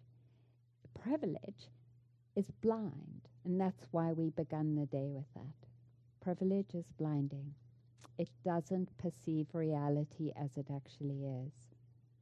So when there's caring and a willingness and an openness, which you all brought to this room, in that energy, rooted in that energy, comes the different relationship to what's going on, so that we can understand it when Martin Luther King says the arc of history is towards freedom, or Mandela, or Archbishop Romero, or Berta Caracas in Honduras, even when she knew she was going to be killed, and the hundreds of activists in Haiti and Honduras who've been killed. But none of them have ever said the situation is hopeless. So that's take a picture of it on your phones and keep looking at it.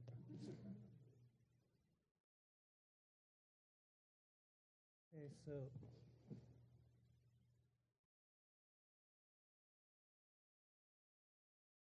we're going to end with just a few minutes of metta practice. So, not yet. We don't have much time for metta, but we'll do a little bit. A little bit of metta is powerful. So, metta is the practice of cultivating wholesome feelings and abandoning unwholesome feelings. So, it's a great practice to do. So, just allowing your eyes to close, your body to be still and quiet.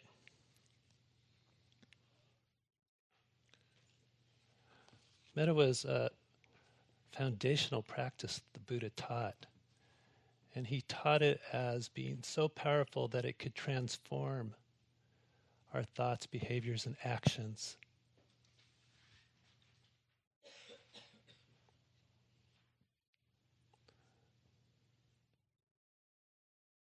So focusing on your breathing,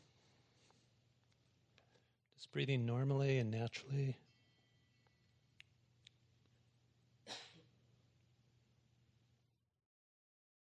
Noticing the activity of your mind and directing your attention to the breath in and the breath out.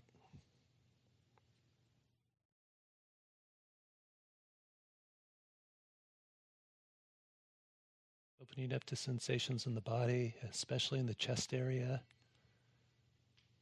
and in the heart. Feeling what sensations are present.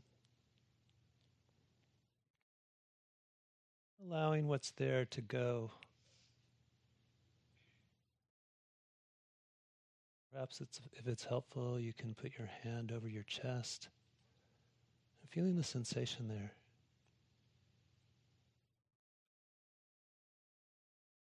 And when you're ready, bringing to mind someone who it's easy for you to see the good in. or feel love towards that person. Or if it's easy for you to see the good in yourself, a beautiful quality. Just bringing that image of yourself or that person in mind.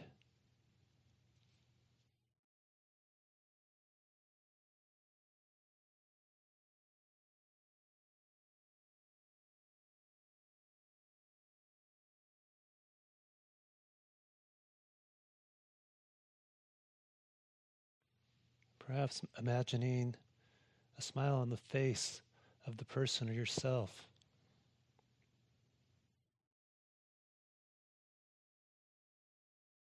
Maybe surrounded by things that make you feel peaceful and happy. So regardless of what you feel in this moment, remembering that metta is really a practice of the intention to cultivate goodwill and warmth for yourself and others.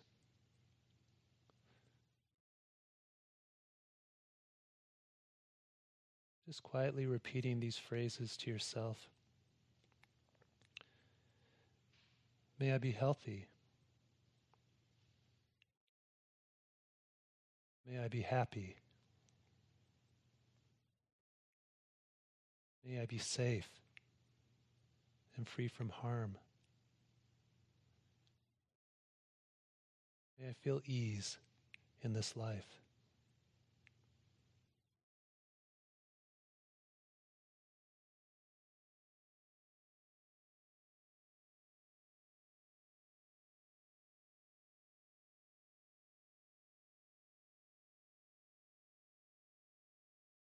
May I be healthy,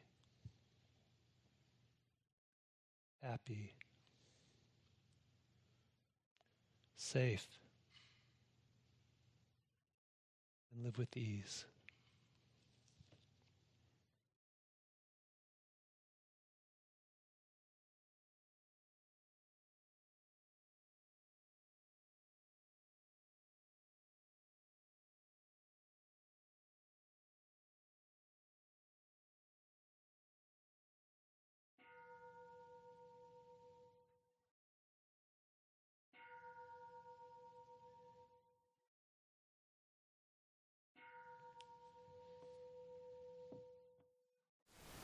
Thank you for listening.